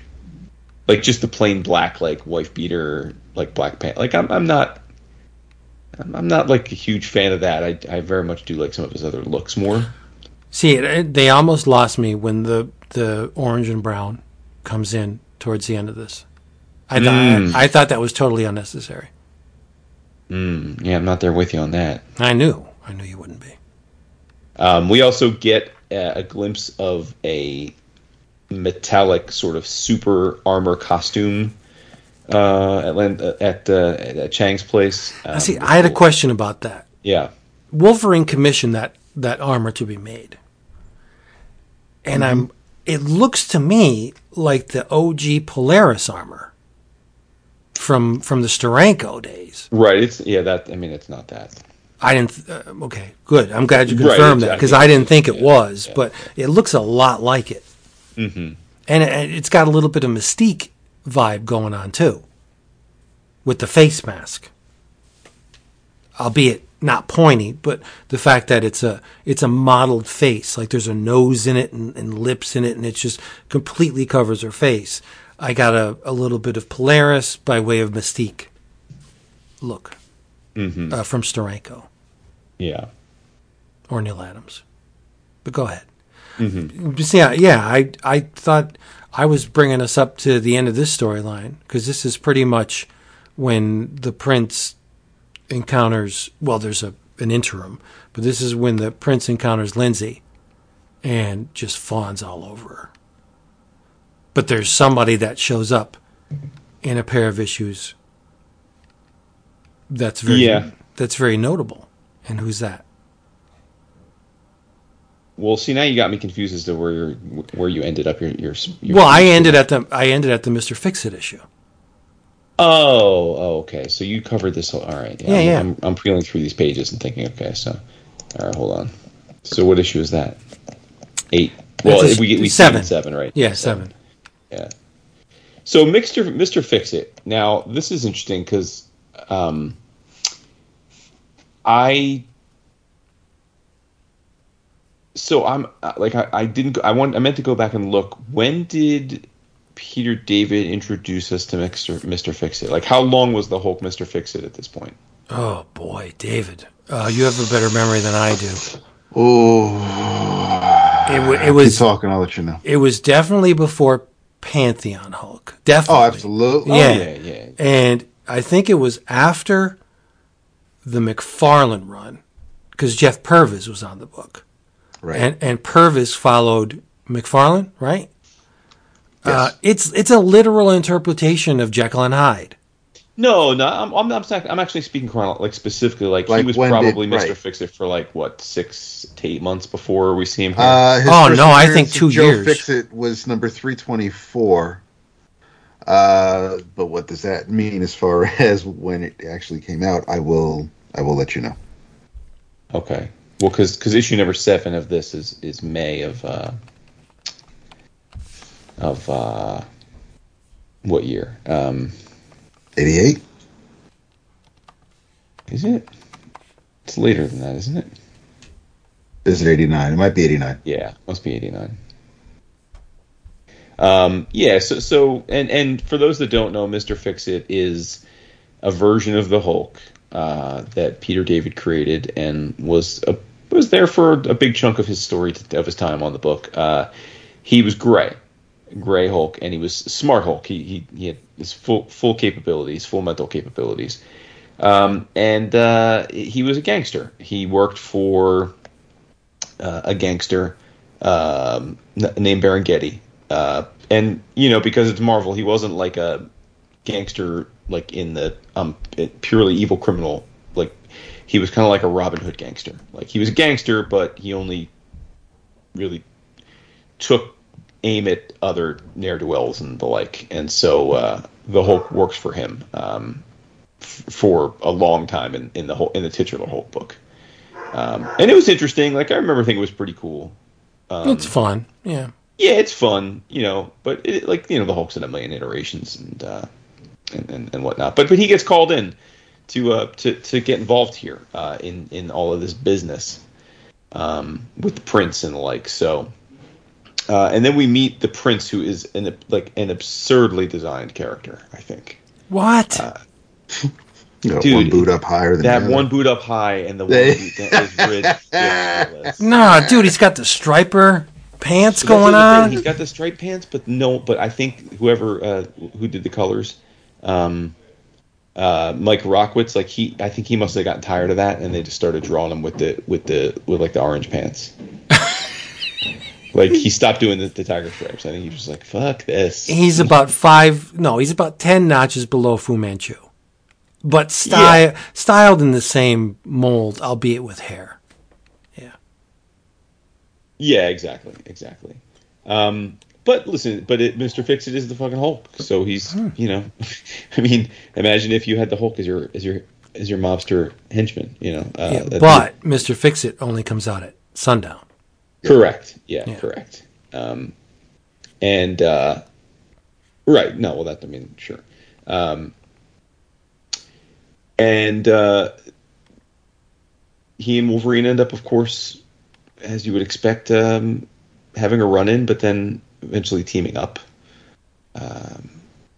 And this is, by the way, when all of this is happening, is the time when we were saying that we see Lindsay getting paraded around the the shrine to her by the prince, and it's really ridiculous. It's ridiculous. Like he's like, I mean, like, it's just ridiculous. Like he's like, now that our business is out of the way, on to more enjoyable pursuits. And I just can't deal with it. Like he walks them into this room, and it's like this gigantic circular room with like the movie theater posters of each of her roles, and then right in front of it is a full, like, lifelike statue of her in the costumes. Like, yeah, it's just so stupid. And what's crazy is that she's not freaked out by that. Like, she's not like, we need to get out of here right now. This guy's a freak. She's an actress. She absorbs that kind of stuff. But as ridiculous as that is, she was in Demon Blues, a sorority succubus at Yale, which is awesome. I mean, that's awesome. She's my gal. I love her. She was in Last Train from Moscow as the hero spies Gal Friday. Stop. She was Cyber Witch, the high-tech punkette bad girl sorceress from the future. Oh, before we move on, can we give a little bit of a on the one hand, it's accolades. On the other, it's side eye. The way Claremont makes up words on a whim. Oh, for sure. Yeah. These are the two. Every time he dropped this term, I giggled. His two inventive terms for the ne'er-do-wells: punk boy, which no one has ever said in the history of and the we'll never again say. No, punk boys and bully boys. And for Wolverine to say, yeah, get your punk boys out of here, like, that's one thing. But then Jessica Drew says it, and another character says it, and it's a word that just popped. Like, if you were playing the Wolverine Claremont drinking game, and you said, you gotta drink every time he says punk boys, you would be totally inebriated by, like, maybe 3 issues. He just throws that word around like popcorn, and then he gets tired of it after a while, and he switches to bully boys, which is not a term either. It's just no one has ever said, yeah, you and your bully boys better get out of here. It's so much fun. But that's the thing with Claremont. He's such a drama queen. And I'm not being negative at all. I find it very endearing that he takes such drama queen. What? A sandwich eating drama queen. Yes. Nobody's gonna. Well, maybe they'll get that. Do I have to use that? I have to now. I have to. He's very particular and very flowery with his language, but and we all bag on him.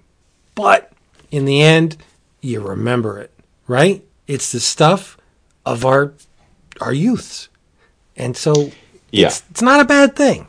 Mm-hmm. It's just that, and you know, we learned too a little bit more about why Karma is working for her uncle. Because again, we all, until this point, all we'd ever seen of Karma is that she's one of the New Mutants, and then a pure hero, and now she's sitting here working for her uncle, who is a crime lord, and she's doing it because her brother and sister were kidnapped, and she's convinced that he's the only way to help. He's the only one that can help her find them, which seems pretty ridiculous. Like, if you take a step away, because it's like, you used to be affiliated with the X-Men. Like, yeah. I would think they have a lot better chance of locating just about anyone with, like, say, Cerebro. Hey, but they're dead.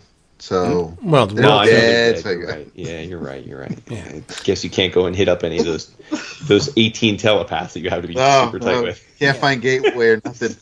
You got to go work for your crime lord uncle. But not only did the prince's outfit change, so did Tiger's outfit, from the armor to borrowing, Psylocke's eventual look. That does remind me, the purple with the hood. That reminds me of Betsy before she switched bodies with Quantum. Yeah. According to comics.org, which is a really crappy site, the first Mr. Fix-It is Incredible Hulk 347. Yeah, see, it's weird because 324 and what's the date? Your date on that? September 1988. Yeah, okay, so it's like 6 months before this issue. But I don't know how accurate that is, because there was seriously the Return of the Grey Hulk was 324, which was written by Al Milgrom. Peter David didn't take over for another couple of issues, and I'm pretty sure Mr. Fix-It may have shown up before the issue Vince cited. He was Gray, probably Mr. Fix-It. Not full blown though. Maybe about a year before this issue of Wolverine. Right. But Caleb may know, actually. It's very cumbersome, this site, but I'm trying to find when Mr. Fix-It ended, and it goes through 89. See, so I'm looking at the Hulk.fandom site. It says, first appearance Joe Fix-It, Hulk issue number 324, created by Peter David. But according to Mike's DC Index, Peter David didn't write that issue. Mm-hmm. So I'm not sure where things are a little muddled at the moment.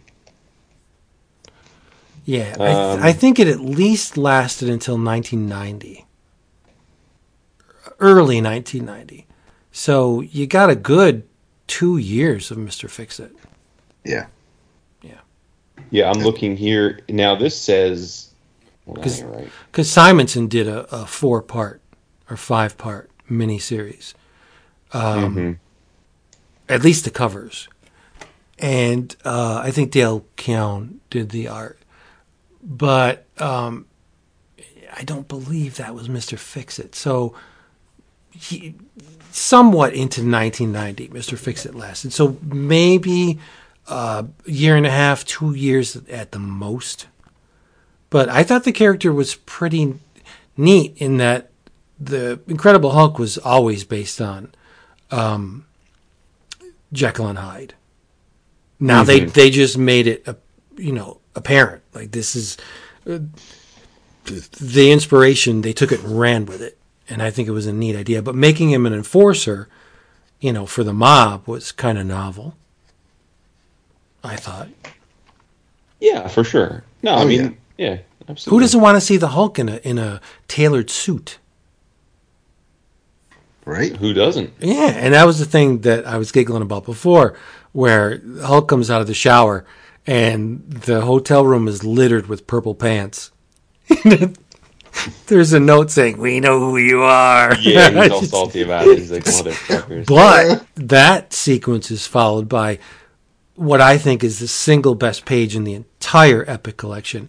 And it's Buscema's rendering of Lindsay working at the Princess Bar, singing torch songs. That page is amazing. It is. It's great. Okay, so I'm on My Comic Shop. Mm-hmm. Mr. Fix's first appearance was Hulk 347. He was the Great Hulk for a while. Right. But then suddenly he shows up in Vegas as this suit-wearing mob enforcer named Mr. Fix-It, and you're like, what the fuck? That has a covered date of September 88. Right. So there you go. But yeah, so Fix-It is apparently Baron Getty, who Fix-It works for in Vegas, has dealings with Coy, and so they bring Fix-It over to help get things right, because Wolverine has been fucking up Coy's business, in particular his I believe it's opium trade. So Fix-It comes over, and a dude tries to shoot him in the face right away, and comedy ensues. It's like, what are you, nuts? But that's and then, by the way, talk about. I mean, again, we've been giving our boy Buscema a lot of praise. Gotta call foul in the end of issue number 7 when Fix-It falls asleep on the bed and turns back into Banner. He's fucking 1/8 of the size of a human being in that. Like, he's completely like, because he shrinks down and so you just see his suit. You see Banner like asleep, but like he's a puppet. Like if you look at his head, like that bed is either 40 times larger than a normal bed, or like Peter's a pygmy. Nah, I'm not having it. Peter, Bruce is a pygmy. I'm not having it. It's true. No, Big John is unassailable. It's like Olivetti drawn. The baby. Baby Hope. Baby Hope. I'm not having it. Maybe Olivetti was trying to channel Big John. That fucking baby. Fucking Olivetti cannot draw babies. He can't. Fucking The fuck, dude, with the homunculus? What happened to Ariel Olivetti, by the way? He's still doing stuff. Yeah, he did some DC stuff recently. And what about Daniel Acuna? Like, what happened to him? I don't know, but I wish he would come back. I really love Acuna. Well, he did Black Panther stuff with Coates. Oh, that's right. Yeah. Yeah. The Planet Wakanda. Yeah. Yeah, I stopped reading that. Good stuff.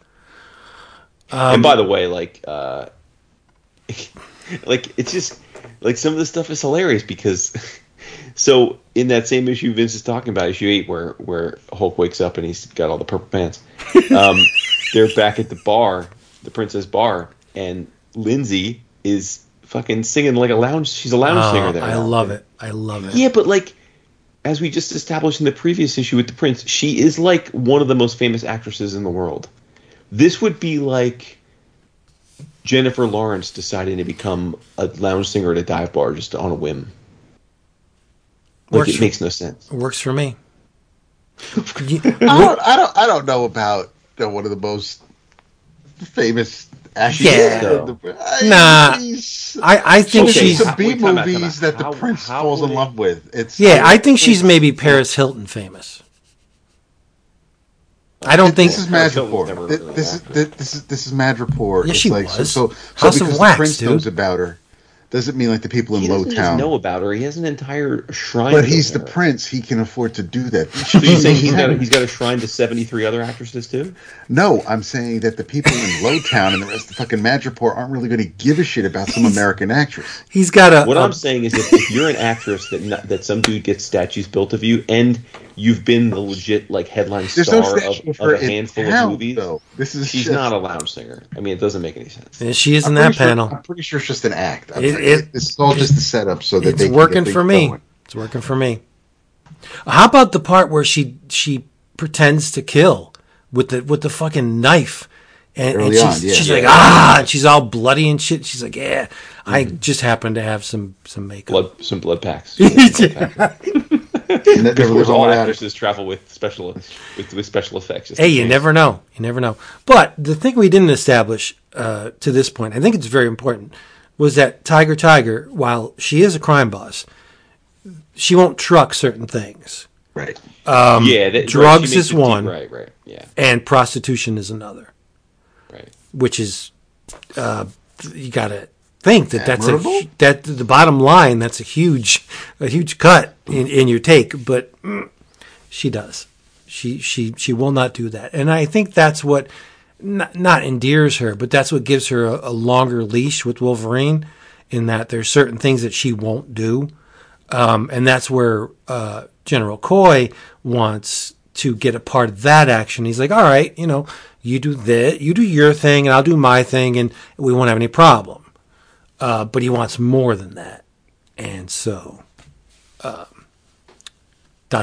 intrigue.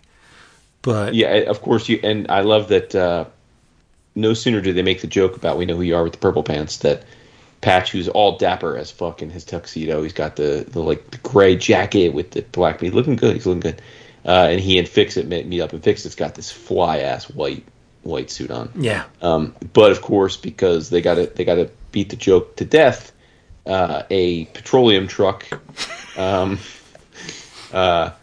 fucking splashes Mr. Fix-It, like drives by and splashes with a puddle, and he's pissed about that. So Hulk jumps onto the fucking truck, and of course it's full of petroleum. Yep. So, although they say it's industrial sludge afterwards, but the truck is called Madripet, as in like Madripoor Petroleum, but whatever. And of course, then the Hulk is covered in all of the sludge. He's pissed. And he's pissed off, and Logan's like, dude, you stink, you better change. And well, I mean, since his suit just got fucked up, what does he have to change into? His purple pants. Love it. It's the best. Yep. Even though he'd have more than one suit with him. He would. Because he fell asleep in a different suit. But can you imagine how much it would cost to have a suit tailored for the Incredible Hulk? For sure. What? It's a lot of fabric, man. Look at poor Robert Bruce in the bed. He's like a little head. Little baby Kate. He's a gummy poopin'. Or baby Hope. Yep. You can't see it because you read the original issues, but there's a pinup between issues 8 and 9 that was drawn by Liefeld, and it's just atrocious. Yeah, I know he's your boy. No, we just do. Yeah. Yeah, no. Like Wolverine's thick. He's been eating too many Oreos. Yeah, those thighs. They're fucking. Look at it. He's got cankles. and shoulders with the wrist. How big? He's got Popeye forearms. He doesn't even have a wrist. His hand is By the just. way, just so you know, we get the pinups in the issues. They're in the back of every issue. Oh yeah, it's bad. It's bad. And in reference to Jolly Gene Colan, we won't talk about issue 9. Right. We're just gonna. We do need to talk about it in the sense that I did a little reading to see what happened, and as you might guess, this was a classic fill-in issue. Mm-hmm. They had gone to the Toys Monthly, and they just, John, as much of a machine as he is, just couldn't get this one done. So they arranged for this issue to be done, and basically said, to Gene.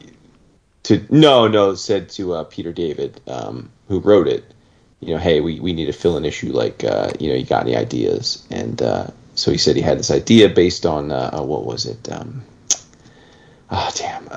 Deer Hunter or something? No. Fuck. You got a pretty mouth. It wasn't Deliverance either. Although this did remind me of Deliverance. It's kind of like Deliverance. Yeah, it wasn't what he said he was inspired by. Either way, I'll have to find it again. But yeah, so this issue is written by Peter. Issue number 9 is written by Peter David and drawn by Gene Colan. And you're thinking, oh, that's dope. I gotta say, as Vince alluded earlier, this is an absolute travesty of a mark on Gene Colan's career. It is super rough. It is I can't even believe this is Gene Colan. You could have shown me these panels and asked me for 100 names, and I never would have come up with Gene Colan. Nah, I think it has the air of Gene Colan. I mean, there are certain panels that are unmistakable Gene Colan. You get the mouths, the eyes. They're definitely When Gene splayed the digits on the human hand, you could tell that it was Gene. And there are certain panels here and there that are really nice, but they're few and far between. And when Wolverine shows up in the red or the blue and yellow, you just want to die. It's like, that's a Lego. What are you drawing? It's just really bad, really bad. It's really bad with his hip displacement. Yeah. It's actually sad, man. I'm like, man, it is. This is probably some group of readers' first exposure to Gene Colan. Yeah. And they were like, what the fuck? In some panels, Wolverine has one fucking tooth. When he pops his claws, they're first of all, they're like the Secret Wars figure.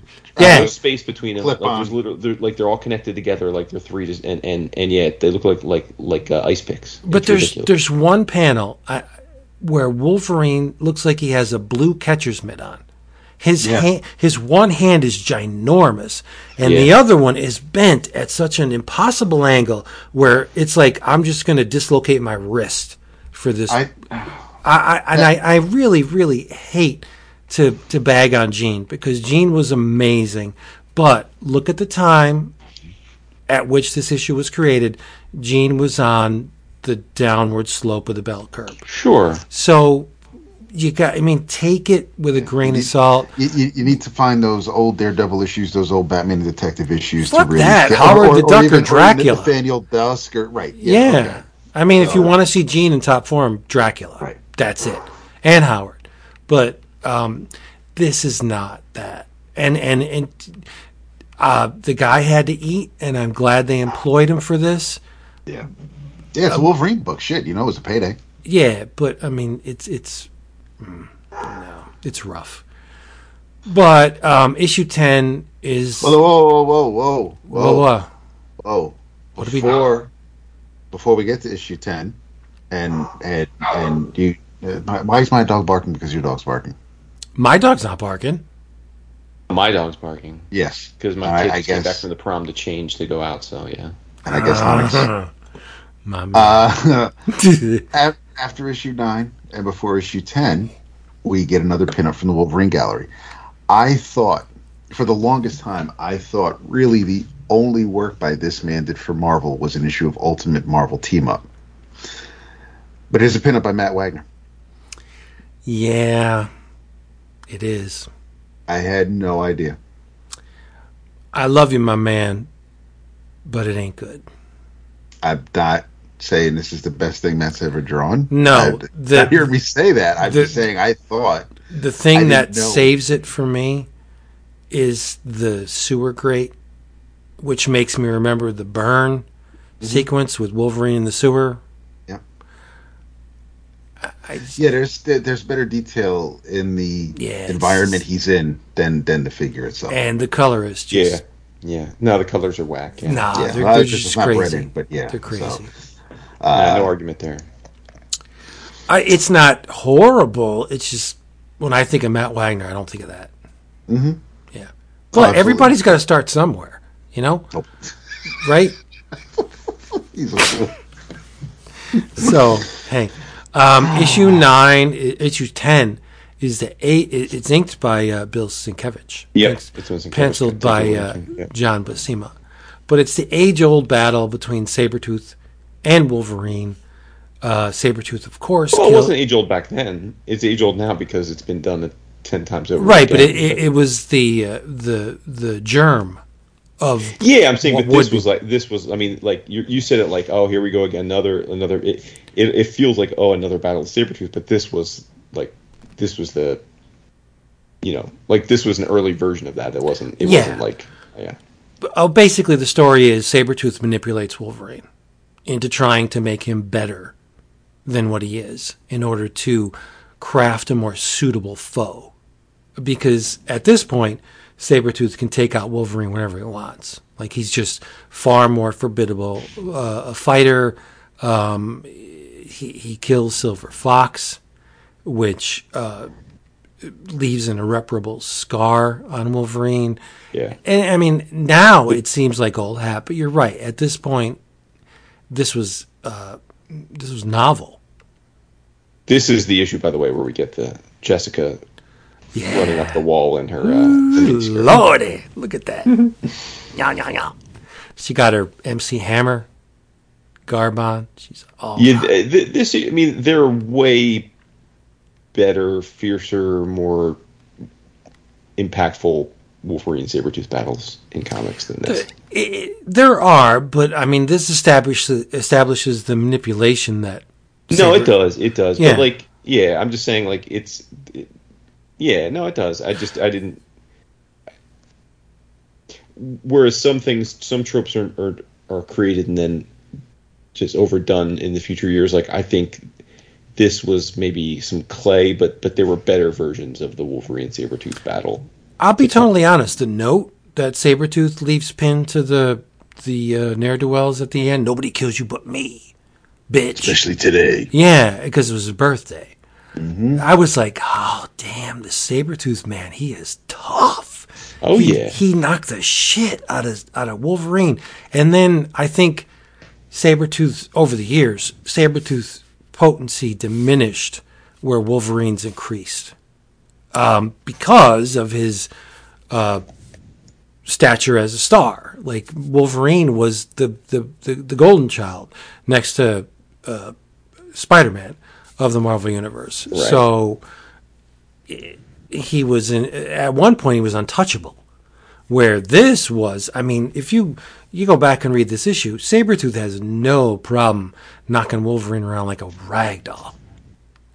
Like, Wolverine can't really do much. Sabretooth became, like with many recurring characters, he became whatever the writer wanted him to be. Like, right. There were times when Sabretooth was tougher than Wolverine. There were times when they were dead equal, but the difference was Sabretooth was willing to kill, which is hilarious because Wolverine's more than happy to kill. But, like, there were times when he had adamantium, which was supposedly finally where it was like, oh, he could never beat him because he didn't have adamantium. Now he does. Like, there were times when he didn't. Like, they've pretty much done whatever they've wanted with the dude. Just to fit the story that they're telling. Yeah. Right. And the last, not all that unusual for any of these characters that we see a lot, but true. I mean, it's a shared narrative. So, what one writer does, the next writer undoes or adds to. I mean, right. Yeah. So it's like a stack of books. The next, the home stretch, is the amazing Gehenna Stone affair, which was written by Peter David, where he cleans the sheets from his single issue with Gene Colan, and he produces a story that's actually amazing. I love this storyline. And who does the covers?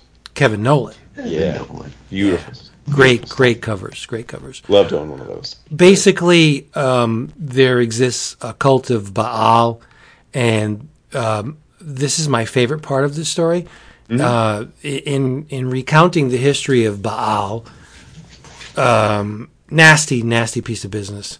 I don't want to say king of the vampires, but he's of godlike stature in terms of evil, and he has. I like my Baal. He has acolytes, and at one point, God himself sent a warrior to take out Baal, and this warrior was called the Hand of God. And there's an inference in this series, towards the end, that maybe Wolverine is a reincarnation of the Hand of God, because he does things only the Hand of God could do.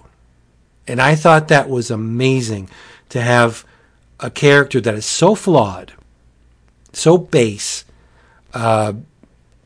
borderline immoral at times. I mean, yes, he does family and friends, he's beholden to them.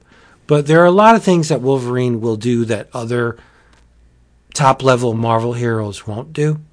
So he has that feet of clay type thing going on, where to have a character like that may be beholden to the head honcho of everything, God. I mean, that's kind of neat. I don't think they ever capitalized on that inference at all, but I think they should, because it's neat that you have a character that's flawed like Wolverine, that is chosen by God to do something. Yeah, and the first half of the it's a 6-issue arc, but the first half of it takes place in San Francisco. So Peter David kind of flips the script, because basically it's Logan and Archie go to San Francisco because Archie's got a crazy ass like brother. Be kind. Archie's brother Bert. He's fucking insane. He's got multiple personalities. He's not insane. He has a very hard time discerning fantasy from reality. Right. And he's fucking psychotic. And his fantasy is based on the cinema. So he's like schizophrenic, dude. Like, he can't discern reality. But he's relatively harmless. Whatever. Right, but he's mentally unstable. But the thing was that Archie, the parents, or the father, left Bert all the money and Archie nothing. So there was a little resentment between Archie and Bert, especially because Bert is a little odd in that his character will change based on his current his current cinematic infatuation. Like in this story, he becomes an Indiana Jones type character. Mm-hmm. Yeah. Because it involves ancient artifacts, in which the Gehenna Stone is one.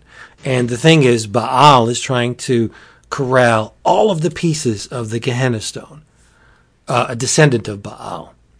And so Gehenna is a biblical city that was outside of Jerusalem, and it was like where all the bad things went. And you know your Bible. Yeah, Baal gets killed by the hand of God and shatters the stone, which was imbued with Baal's essence all over. So there's all these fragments, and like you said, now like we're at the point where Homeboy has pretty much like assembled a good chunk of the stone back, and somehow or another, crazy ass Bert got his hands on one of the fragments. Yep, he took a job as in a museum, and it was basically easy for him to switch the real Gehenna, one of the Gehenna stones, for fake, a dupe. And apparently Baal's acolytes think they're vampires. Like they wear fake teeth. Yeah, they're like pseudo-vampires, yeah.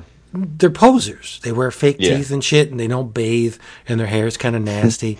But there's a part in the storyline where Baal does start kicking out real vampires.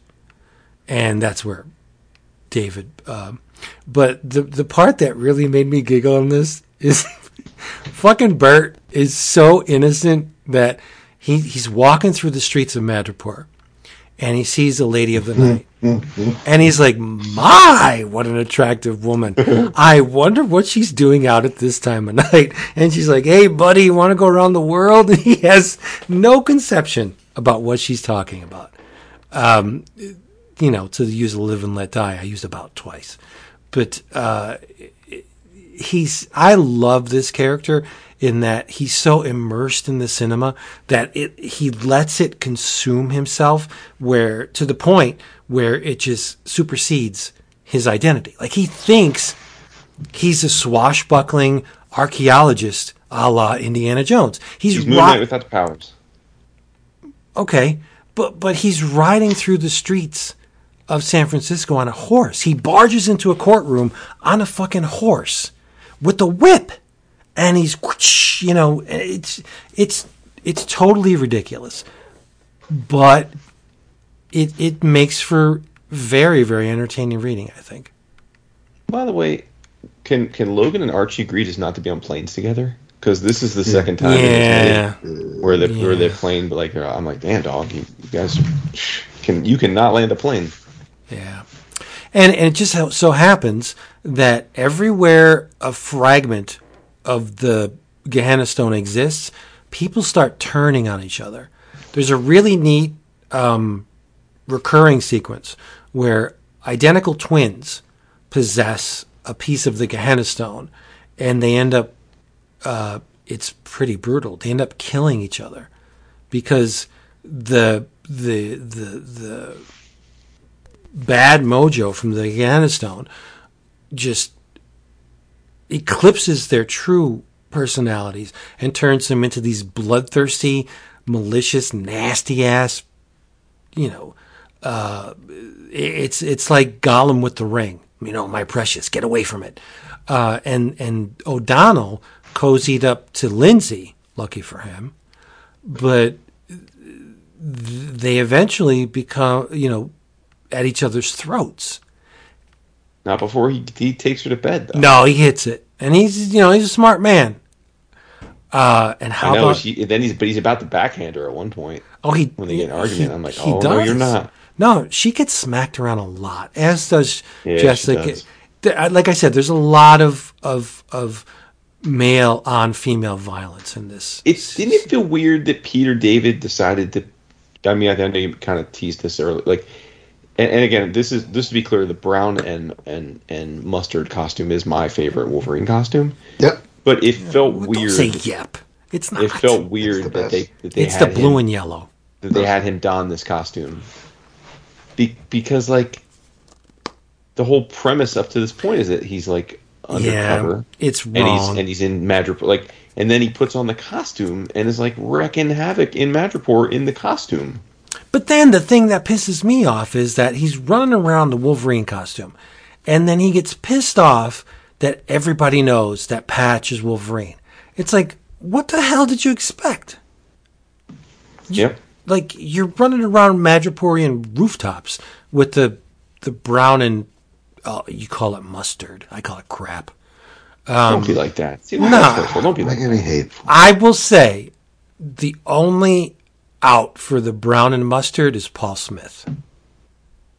He did it very, very well. He did. It's a beautiful maybe that's why you love it so much. But if you were a true X-Men fan, I hate that. No, that's wrong. I hate that shit when somebody goes, if you're a true De La Soul fan. Like, what is a true fan anyway? Whatever. But I got distracted. The panel when O'Donnell's looking at the fragment and he pulls the gun out of from the nightstand and Lindsay is there and the fucking sheer negligee. Oh my God. Buscema draws just a hint of the arch in her back and the curve of her backside. That panel, even though it's not sufficiently inked, I will say, it's just amazing. Buscema, man, he knew how to manipulate the female form. He was a titan. I know you don't disagree. You don't disagree with me. No. But the whole thing is, trying to stop the formation of the entirety of the Gehenna Stone.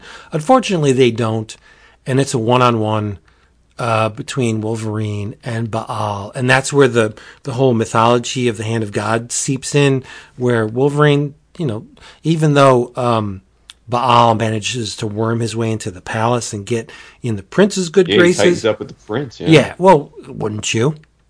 Like, you know where the power lies. You want to cozy up to the power. And but Baal makes the big mistake of being rude to the prince. And the prince, he ain't having it. So he ostracizes Baal. And that leads to the whole battle at the end with Wolverine. And Wolverine takes him out. It's really neat because in the foreground, Wolverine is battling this descendant of Baal who has been consumed with the... It looks like Mr. Hyde. I mean, he's like, he doesn't really...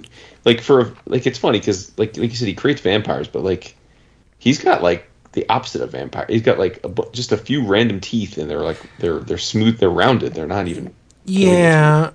He looks to me, and this is going to make no sense to you, but he looks to me like... if you've seen the film Dracula versus Frankenstein, the Frankenstein monster was this amorphous, gooey blob of undefined. That's what he looks like to me. Like this puffy, Botox-looking creature. It just looks like a low-budget rendition of a vampire to me.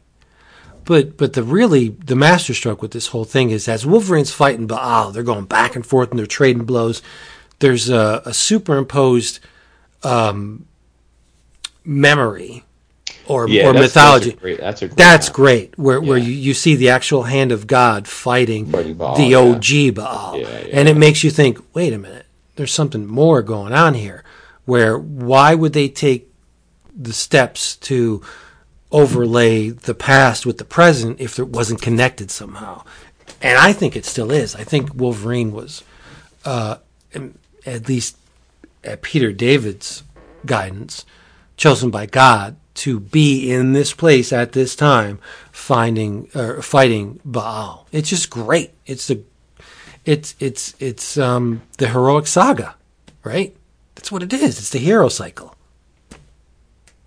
The modern hero undoes or perpetuates the glories of the past hero. It's great. Joseph Campbell. Yeah. I love it. I would actually pull the pages out of this epic collection and actually eat them. I love it so much. I really do. And it's just a mystery to me why. I don't try and define it. I just love these issues. Just enjoy it. I have to say, as far as books of the month go, yeah. I mean, I know we get into deep discussion on a lot of these things, and some of our books of the month are more insightful than others, but by far, this was the most fun I've had reading a book of the month. Wow. Yep. I'm glad to hear that. Look at you. Now, wait a minute now. So, David, on a scale of 1 to 10, how would you rate this series? Yeah, he didn't like it. That's what I'm thinking. Like it, yeah. I'm thinking he's just like... He just let us talk for the last No, he's just like, it's pretty good. But he's got a number. He knows he has a number in his head. And he knows that it's not going to be copacetic with my number. Because I would go straight to the top and say 10. Yeah, this is not a 10. This is because... It better be above 5. It's above 5. All right. Keep it. I think about my Wolverine sweet spot before the Rucka, before Miller, before Your Wolverine sweet spot, I'm guessing, I may be wrong, is Paul Smith. As an X-Men, yes. There's no, I mean, those. Oh, so you're talking issues. The OG 4-issue. No. I'm talking even that, because it's still. Wow. My sweet spot is the Larry Hama, Marc Silvestri stuff. So that's what I compare any of the any ongoing Wolverine, not Wolverine in the X-Men, not Uncanny X-Men, not Wolverine with anybody else, Fantastic Four. That's which is set in Madripoor. Yeah, but that stuff might as well be subtitled Wolverine Agent of S.H.I.E.L.D. You know what I mean? He's like a superpowered James Bond in that run. Where, no, I think it's great.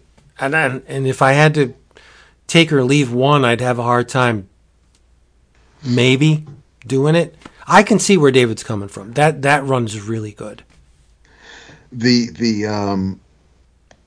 So I mean, that's not that far after this. I mean, that's like in the 30s. No, I think it's in the that should late be in the 30s. The third epic book. I would hope, because it is. Okay. I have it. That's when Cable shows up. Oh, biggest dick in the X universe. What? Issue 31 is when Hama and Silvestri took over. Right. So those are the issues I want to reclaim. That's the epic collection I'd like to get my hands on. But I will buy it for you. It's like this. I mean, because I guess I will. It's just interesting that you're framing it that way, because like there's been so many Wolverine eras, and like the era you're citing as being is really like it's just. I mean, it's pretty much the direct follow-on to this. Like it's Madripoor, Archie Corrigan's in it. I mean, like it's not that dissimilar. It's not. No, I can see where he's coming from. No, but it's Silvestri, dude. It's hard. Silvestri, it's Silvestri, and it looks sure. It's Silvestri. I mean, that to me that was peak Silvestri, but Larry is a different writer than Chris, and so there are things in it, and you all right there? I finished the bottle. Of course you did. We've been hearing you pour. I'm surprised it lasted this long. Shit. Just take it to the head next time. But you know what? While we're on the subject of Silvestri, I think the coloring in Silvestri's X-Men did not do him any favors. I wasn't a fan of the X-Men, of Uncanny X-Men. It's muddy. And Outback stuff. That right. wasn't. It's muddy. No, it's good, but it's muddy. But that Wolverine stuff. Oh. But yeah, I mean, that Hama Silvestri run was fantastic. Yes. Right. You got a little Puck Alpha Flight action going on. Got my girl Spiral up in there. I say we wait 2 months and do another fucking book of the month. Hey man, Lady Deathstrike's in that shit. So I love her. So that's Dragon Lady. Shut up. She does not wear underwear. She doesn't wear them. I'm sorry. So for me, this even though it kicked it off, because we wouldn't have that if we didn't get this. I get that, but that's not a good reason to be beholden to something. We wouldn't have gotten Sergeant Pepper if it wasn't for you're Revolver. Right. Yes. Revolver's great, but I recognize where not Sergeant Pepper. I recognize the path. I know where we had to go to get. So I get that, but there's just there are little things about what happens, and I don't. There's a line in here where Wolverine talks about his claws. He's like, it's a mental flex, and they'll just pop out, and it's like, but it's bionic. Did nobody read the handbook? I'm like, that's not how the claws work. I would think Claremont would know that. I think Peter David wrote that part, but I don't know if it was the editor. I don't know if they're just like, listen, fuck it, John's drawing it, so I'm not going to give a shit. But at no point there was. It's the inconsistency with the claws in the hands. It's like, dude, I don't. It's funny, it's amusing, but it is. It's like just there's no the consistency there. Just completely. Can we agree? You're right. Can we agree that the John Byrne issues with K'un-Lun are good, but they're definitely the low spot between this Claremont and then later the Larry Hama stuff? Oh, I would agree with that. Yeah, yeah. I thought they were fun. Read them, I would agree with that. Yeah. What do you mean you barely read them? I don't. Yeah, I would be able to tell you what happened in those issues. I'd have to reread them. I think they're good. And maybe had the former or the latter never appeared, they would probably be my favorite Wolverine. But knowing that this stuff exists, like if you put the Silvestri Hama stuff next to this Claremont Big John, I'd have to give the nod to the Claremont just because of the presence of Big John. As good as Silvestri is, he's not Big John. That being said, it's tough for me to decide which run was actually the better run. They're both phenomenal. And I have to ask myself who I am that I've enjoyed Wolverine to this degree. That's interesting because Dap, if this is your era, like you read, I assume you kept reading into like the Texera stuff, right? A little bit into that, yeah. Yeah, because Gambit was like Gambit and Jubilee were like hella featured in that. Yeah, I know. Don't remind me. I bought it for the art. I wasn't right. I wasn't. It was when he started, losing his nose and the whole phalanx thing, and when they did the little hologram cover. The die cut cover was my favorite. I love that cover with the top secret classified. And that was issue number 50. Yeah, that's super. That's a good issue. Yeah, and so after that, I was still with it, but yeah, those 24 issues or so before that was the tech stuff was there, but it wasn't the same, obviously, because it wasn't Silvestri, but yeah, I remember Jubilee and Gambit being part of it, but I blocked that out. I think I may have to reevaluate my opinion on the X-Men, because I like to come off as Ott with an H, but there's a lot of X-Men iterations that I really like. That I think of, when I think of them, I get kind of misty. Like Gateway swinging the fucking rock. It shouldn't mean that much to me, but it does. I don't know. Yeah. But just to sum all this up, this was a very, very rewarding experience. It just reminded me of something I already knew, that the first 16 issues of Wolverine are pretty near. Well, the 15 issues of the 16 first Wolverine. No, that's true. Yeah, are pretty damn perfect. And a couple of pinups. Yeah. Dude. It's funny because I think for a lot of people, Adam Kubert is like their Wolverine artist. Like when you talk about and I think that's like one of the first times when this comic gets to be pretty bad. Right. Not because of his art, but I think. Yeah, I wouldn't go that far as in terms of the art. I think Kubert did a very good job on the title. Oh yeah, no, I'm not. His art's fine. I'm just saying, but I don't have the affinity for Kubert as like this.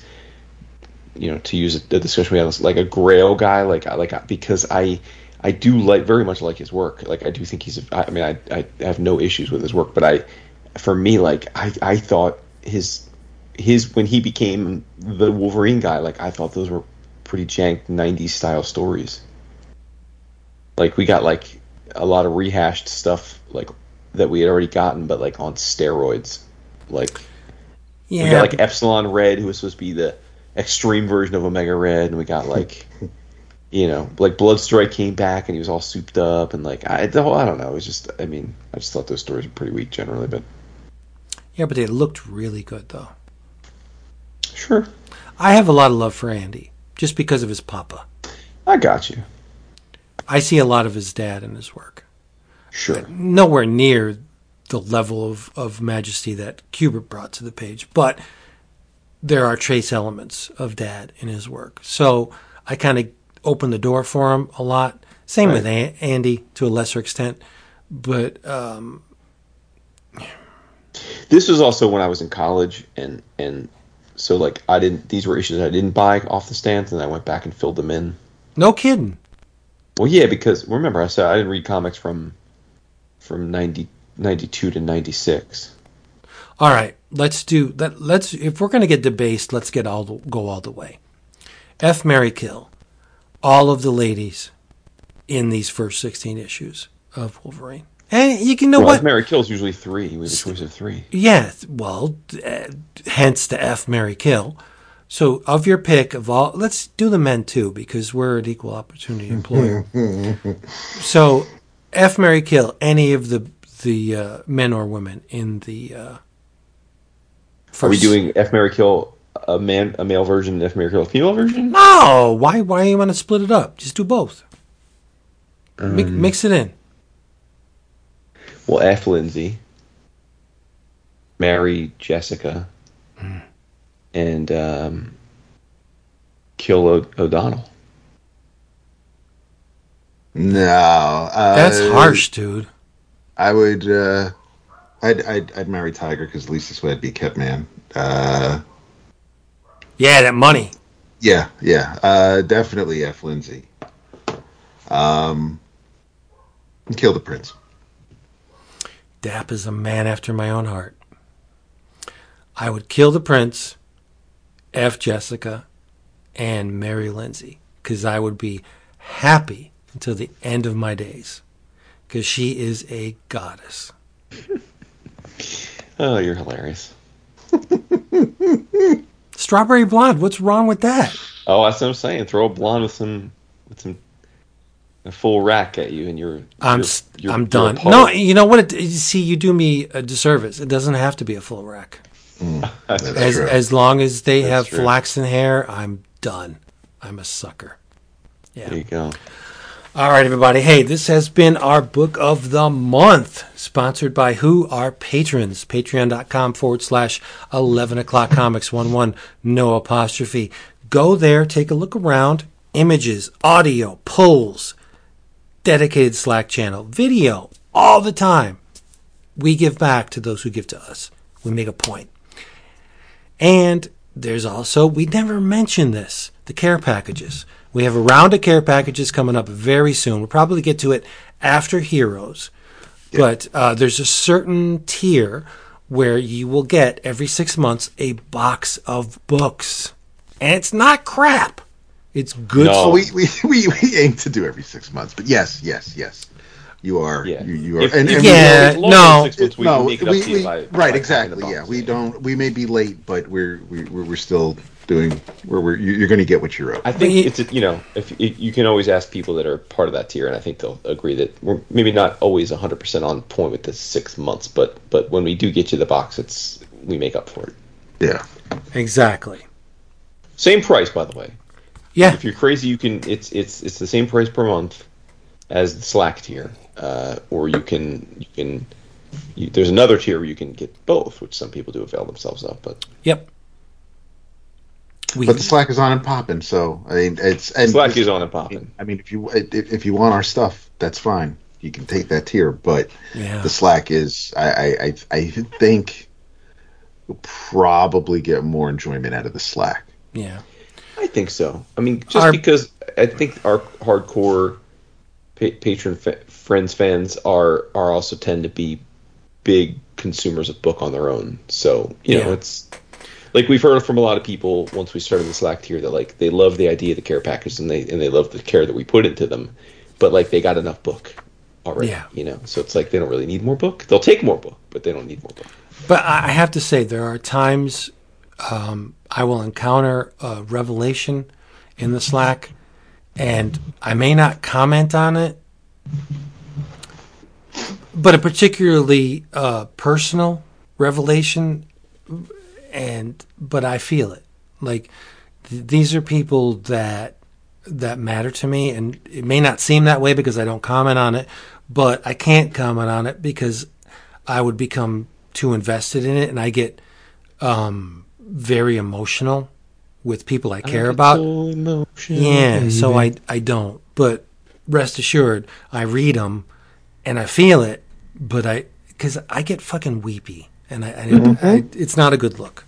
But anyway, it could be a good look. No, it's not. It's not. In your travels, I implore you to fall in love with Simon Hanselman all over again, because he has just released a one-shot in association with Joss Pettinger. It is styled in the... it's a pastiche of a Harvey comic, which is entirely appropriate, because it is... in these days, the world being what it is, we all need a little bit of a pick-me-up, a little bit of a confirmation that humanity is worth striving for. It's a good thing. We need a little bit of pep in our step, right? We need to be uplifted. This is called Werewolf Jones and Sons Summer Fun Annual. And Dap hasn't got it yet, so I won't go into it's an anthology. There are a number of stories in here. Some of them drawn and written by our man Hanselman. Some of them written and drawn by, and maybe a collaboration between Hanselman and Josh Pettinger. I want to talk about a very uplifting tale called Autofocus Jr. And it features Werewolf Jones's sons, Diesel and Jackson, and their friends Scott and Gary. So the buddies are, they're wandering around town, they're looking for something to do, and they encounter a dumpster, and it's unlocked behind the supermarket. So they go dumpster diving, and what do they find? But a bunch of porno magazines and some, quote, expired condoms. And they take them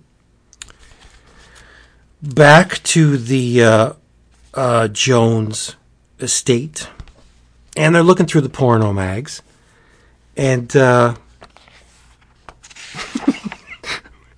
young Gary, he grabs a teddy bear, because the porno mags have affected young Gary to the point where he produces an erection, and he covers the erection with the teddy bear. So meanwhile, while that's going on, Scott rips out one of the pictures from the porno mag, and he places it under a mattress. The mattress has a hole in it. And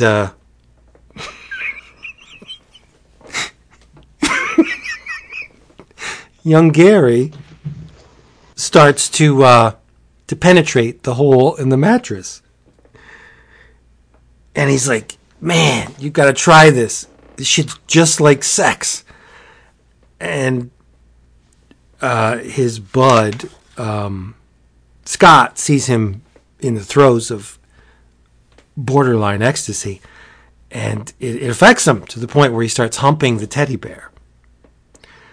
So Scott's fucking the teddy bear, and Gary's humping the mattress, and Jones's son Diesel puts the condom on, and he's like, hey,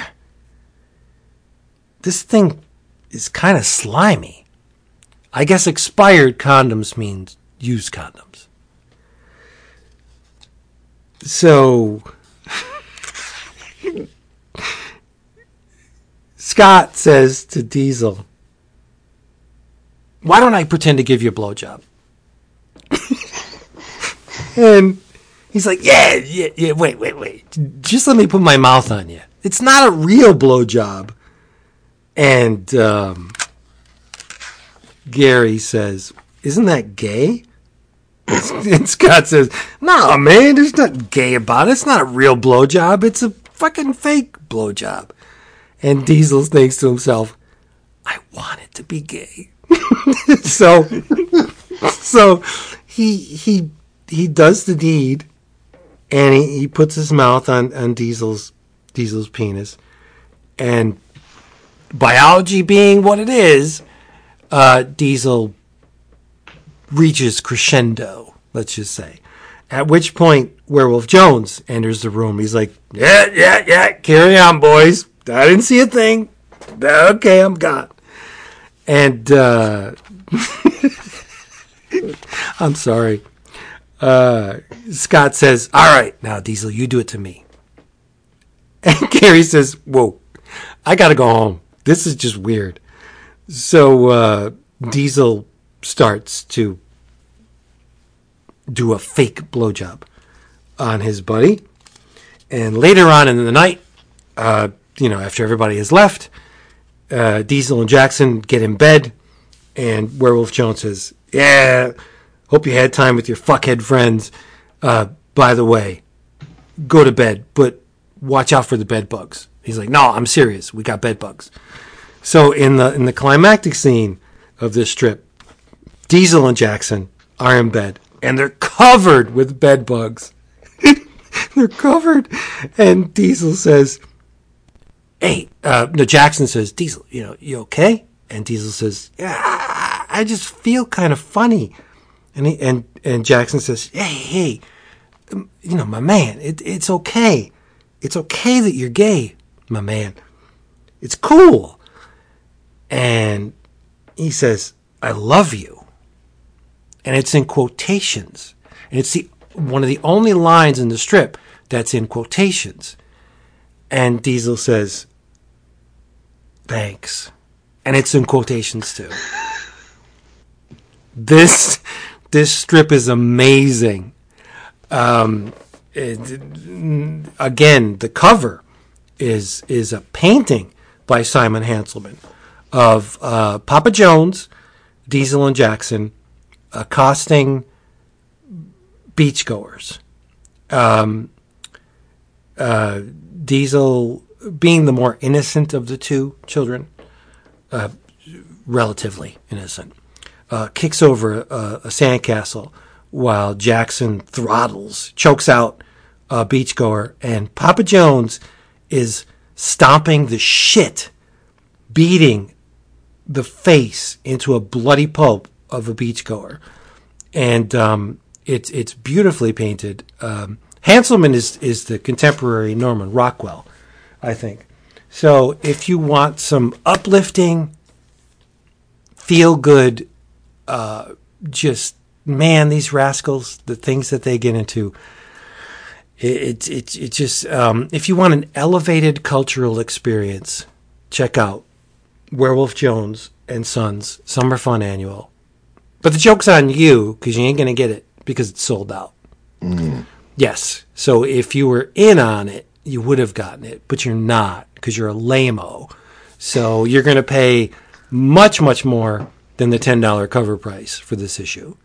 So get on Hanselman's Instagram or whatever he does to know when he releases these single issues, because they go for far more after the fact than the cover price of this issue. But whatever. It's just a bolstering of the human spirit. It is, and it's another reason to get on the Slack, because that's how I found out about it. Yes, it is so. It just makes me. It's an all over feel good feeling, right? Just watching the perils of youth, and those golden days when everything is just open and optimistic and fake blowjobs. Fake blowjobs. Right. I read this like no bullshit. I read this story and I'm like, oh my God, Hanselman must have balls of steel to do this. It's like, yeah, it's not a real blowjob, it's a fake blowjob. So come on, like, it's not gay at all. Put your dick in my mouth. Amazing. The sneak peek of Heroes. Oh, you never know. Before I get to my Your Travels... Wait, before you go, Jason has said nothing. Oh, yeah, you're right, he hasn't. I don't think he likes Hanselman. Yeah, I don't really like Hanselman. I mean, we've established that. Can you elaborate? All I can say is you describing it doesn't seem like something like a lot of times when you talk about books that I'm not familiar with, I think, oh, that sounds really good. I'm going to check that out. When you describe Hanselman, there's not a moment where I'm thinking I'm missing out. You know what? I think that's part of the reason why I love him so much. Sure. There you go. Amazing. I want to be the pea under your mattress. Listen, I don't doubt he's an incredibly talented guy. You're not the only advocate for Hanselman. I mean, he's getting. Come on, have you never had an instance in your young life where you're like, that dick looks pretty tasty. I think I'm gonna put it in my mouth. As we were talking about on the Slack this week, I was on the other side of the Top Gun volleyball scene. It did not give me a semi. Wait, I don't understand. Now I've been reading those posts. Oh my God! Wait, I'm sorry. How is Top Gun gay? No, the joke is that the volleyball scene is so homoerotic that an entire generation of young gay men realized they were gay from that scene. I mean, it's more of a tongue-in-cheek thing, but there are certainly some. Listen, there's homoeroticism in lots of things, and certainly a uber male bro military movie like that has, a shirtless, oiled up volleyball scene. It's not much of a leap to make that comparison. Well, then again, I don't really perceive the homoeroticism in He-Man either. So right, it must Which be is exactly what you said the last time we talked about this. It must be me. Must be me. And it's just like all the teenage boys who realized they were straight when they saw Phoebe Cates coming out of the swimming pool. Very valid. There's a line in the new Stranger Things. Don't say I'm all right. I barely started it yet. Yeah. Okay, but it hinges on the Phoebe Cates scene in Fast Times. I'm sorry. Go ahead. That's okay. Before I get to my new travels, I do want to make it known that the EOC June gift exchange is being assembled as we speak. You saved the announcement until now when most people have been like, all right, I've heard you talk long enough. I'm out. Well, I'm hoping that this will remind me to mention at the beginning of next week's episode. But you know what? If they don't stay to the end, they're not the kind of person that's going to get into the EOC gift exchange. That's not true. It is very true. It is not true. I'm going to patently call that bullshit. We have established that every one of our listeners, from the most loyal to the most transient, have incredibly different parts of the show they like and dislike and fast forward and don't. We have some that listen to every episode and fast forward huge chunks of it because we're talking about stuff they're not interested in. Like, people have different tendencies, and I'm sure quite a few people, especially if they're the kind that are listening to it at 1.5 or 2 times speed, which apparently is a big chunk of it. Yeah, I don't even punch get me that in at the all. face. But either way, many of our Slack patrons do it, so we can't be too critical of it. I'm sure quite a few of them sign off before in your travels because it's just not just whatever we were talking about wasn't. Well, their then group. it's their loss. But big I'm time. it's their loss. I'm just I'm saying you should definitely bring this up at the beginning of next episode. Had I thought of it, I would have mentioned it at the beginning of this week's episode. I stay till the end. I will also post. I know we all listen stay to till other the end. podcasts. No, I don't listen to other but we understand. podcasts. But we appreciate the back matter to the things that we do listen to or read. Some of us do. This will also be posted on Reddit, and maybe it'll make its way into the show notes. But regardless, I'm glad you mentioned that. I'm sorry, I'm a dick. There's reinvested attention into the Reddit group. Yeah, what's up with that? Because I abandoned fucking Twitter. That's why. Oh, I see. So I'm on Reddit all day long, as well as the Slack. Man, I didn't know the thought world was so big. Oh my God, dude! Dude, it's huge. Yeah, I know. Some of those women are beautiful. That site is such a time suck. Oh my God! But anyway, we implore you, if you're a Reddit regular, come into the subreddit, 11 O'Clock Comics subreddit, and maybe leave a comment or two if you want. It's not mandatory, but my eyes are there all day. So if you do leave a comment, I will respond to you, and I'm sure David will too. Jason, who knows what he's doing? He's like Mr. No, Fox. I'm not on Reddit. Yeah, I think Reddit's pretty awesome. I agree. Aside from that's good. the fucking idiots that think the subject line is the body of the message. The fuck is that about? I do have to. I kind of have to avoid some of the Trek and Game of Thrones subreddits because people just it's amazing how two people can watch the same thing and be so completely apart in how they perceived it. I understand differences of opinion, but I mean, these people are carrying on like, you know, Star Trek hasn't been woke since 1966. But as far as the EOC June Gift Exchange, if you are interested in participating, send an email to pdrummondcontact. Oh, Paul's doing it. No, Peter. I'm sorry, Peter. Oh, Peter. I'm sorry. At gmail.com.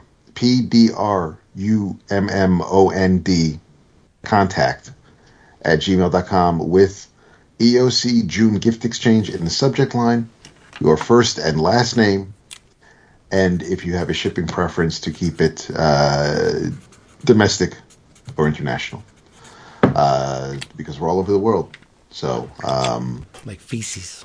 Right. So there'll be information on there. Again, this is also in the Slack. So if you're on the Slack, you'll see this post. But we'll have it posted on the Reddit and maybe the show notes in your travels. This is a book published by Oni. It is called Chef's Kiss, and it is absolutely wonderful. And I really was expecting, I kept turning the pages expecting the whole big misunderstanding or friendship disappointment. I was waiting for that shoe to drop, and I'm happy to say it did not. This was a refreshing story. Basically, Chef's Kiss is about Ben Cook, who actually wants to be a writer. He recently graduated. He has three roommates: Rachel, Liz, and Tom. But Ben cannot find a job. Every copywriter, every editor, every job he's looking for, they all want experience. Obviously, he just graduated. He's 22 years old. There's no experience. So he's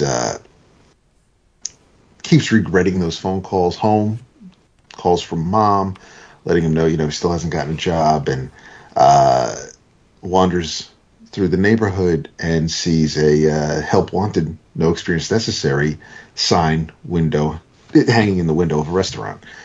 So he applies, and he is met with, he meets Liam. And Liam is a strapping blonde man, and Ben's heart skips a beat a little bit. But Ben gets the job there on a trial basis. Each week, for the first few weeks, he has to prepare a dish on the menu, and Watson is the taste tester of the restaurant. Watson is a pig.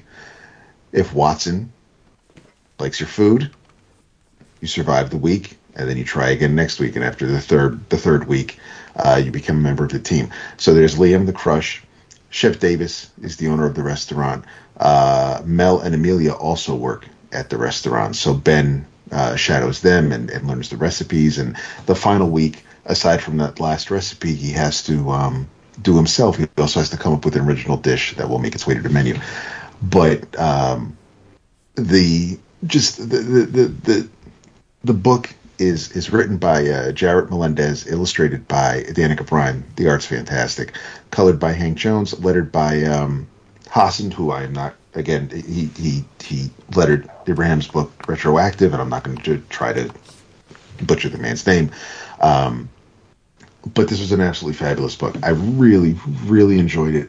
Art's nice and clean, youngish type of art style, slightly manga, but not that's super apparent. They're little comic trips here and there with sound effects, and when they're moving into the new apartment. But it was there is a bit of a is he or isn't he situation going on with Liam, where Ben is wondering if there's any sort of future. Ben's parents show up, and now he has to face them and come clean as far as the copywriting job he doesn't have, and it's really well written. I thought it was it's a sweet, all done in one graphic novel story. So it really, I had expectations going in just because of based on past stories and how they kind of play out and what to expect, and they hit certain beats and you just know that something is going to happen. There's a moment where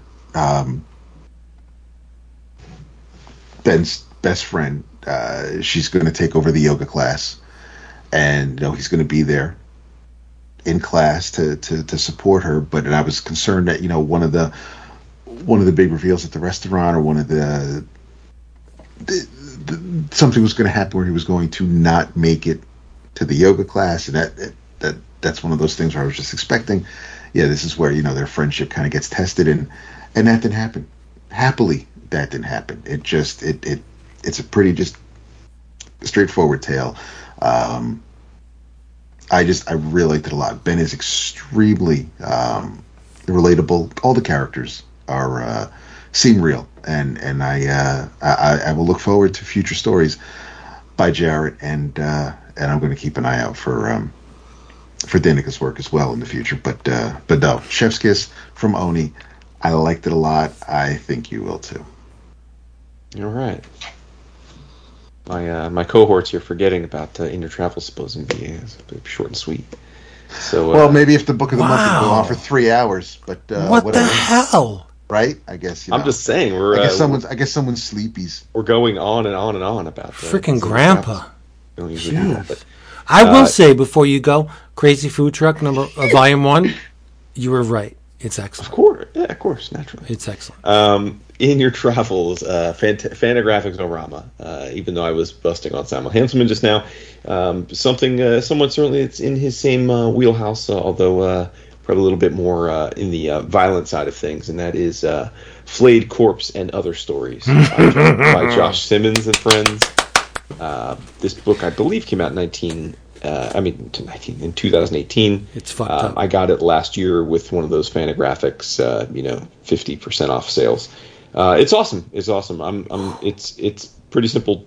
Don't need to go deep on it. It's Josh Simmons with a bunch of collaborators telling really, really transgressive, violent, and funny stories in an anthology format, where Simmons draws each in a very different style, really shows off his chops as a storyteller, and it ranges from silly, like a Godzilla monster that shits all over a town all the time, and so people have to spend their whole day and night cleaning up the shit, to really, really grotesque, like serial killer satire, but definitely not for the faint of heart. Definitely very, very gory, very gruesome.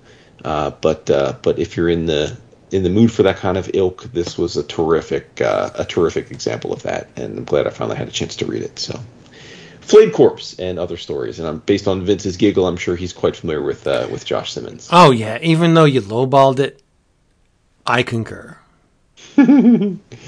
And I give them credit because on the back in the Fantagraphics and T-shirt it says rated hard R ultra depressoid, which I thought was clever. Yeah, I think it's more NC-17. I agree. Yeah. I love it. I love Josh Simmons. His Batman story is great.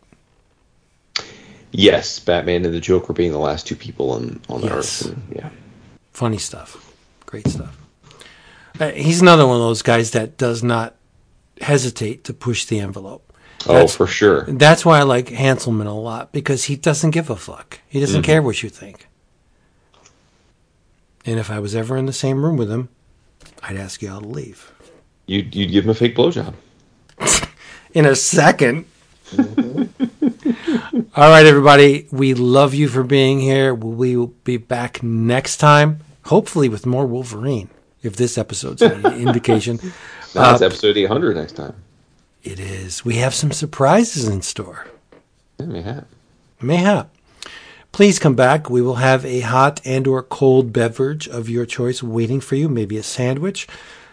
Go to Twitter, Instagram, Reddit, and Facebook. We're all over those places.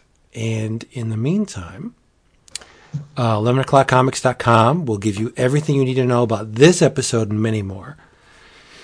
Patreon.com/11o'clockcomics shows you where the EOC Familia resides. And do yourself a solid and say good night.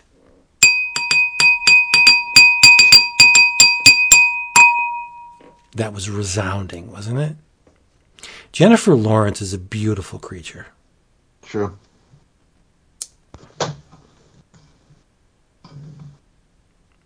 That fappening stuff, not flattering. I don't think. But I think she's beautiful. What else, Jason? Let's push this as much as we can. Because I know you want to get out of here. So I think we should push it. Oh, man, you're no fun. You know what? You better lighten up for Heroes. Dude, it's late. I have to work, dude. What evs? You don't even have to go to work. You're at work right now.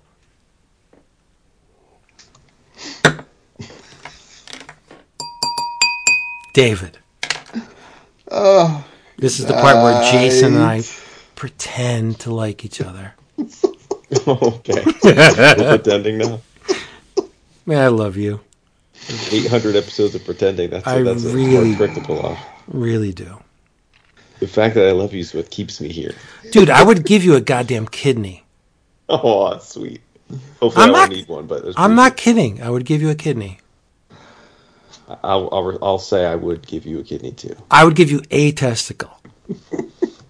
I don't think you can do testicle transplants, but well, if you needed one, appreciate that. I would give you a testicle. It would be bigger than the ones you got. Really need your testicles after a certain point. Nah, you get all virile and shit.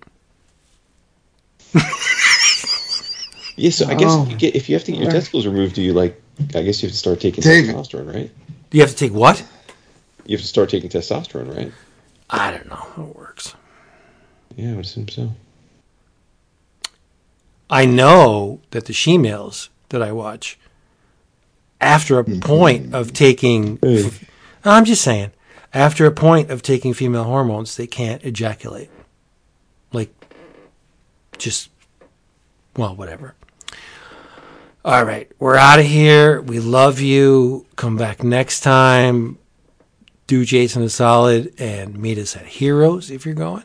If you're not going, maybe consider going, because there is a massive, it boggles the mind how big the EOC contingent is going to be. EOC for life up in there. Jason has organized some kind of... like the NWA Wolfpack era. Yeah, the Mexican thing you got going on is crazy. Yeah, okay. That's got nothing to do with anyone listening to this other than a very select few. So. Well, whatever. But mezcal, whatever. All right, we'll be here next time. We love you. Come back. Tell them that you do love them. Oh, most definitely. They know who they are. So convincing. Oh my God. That's it for that one.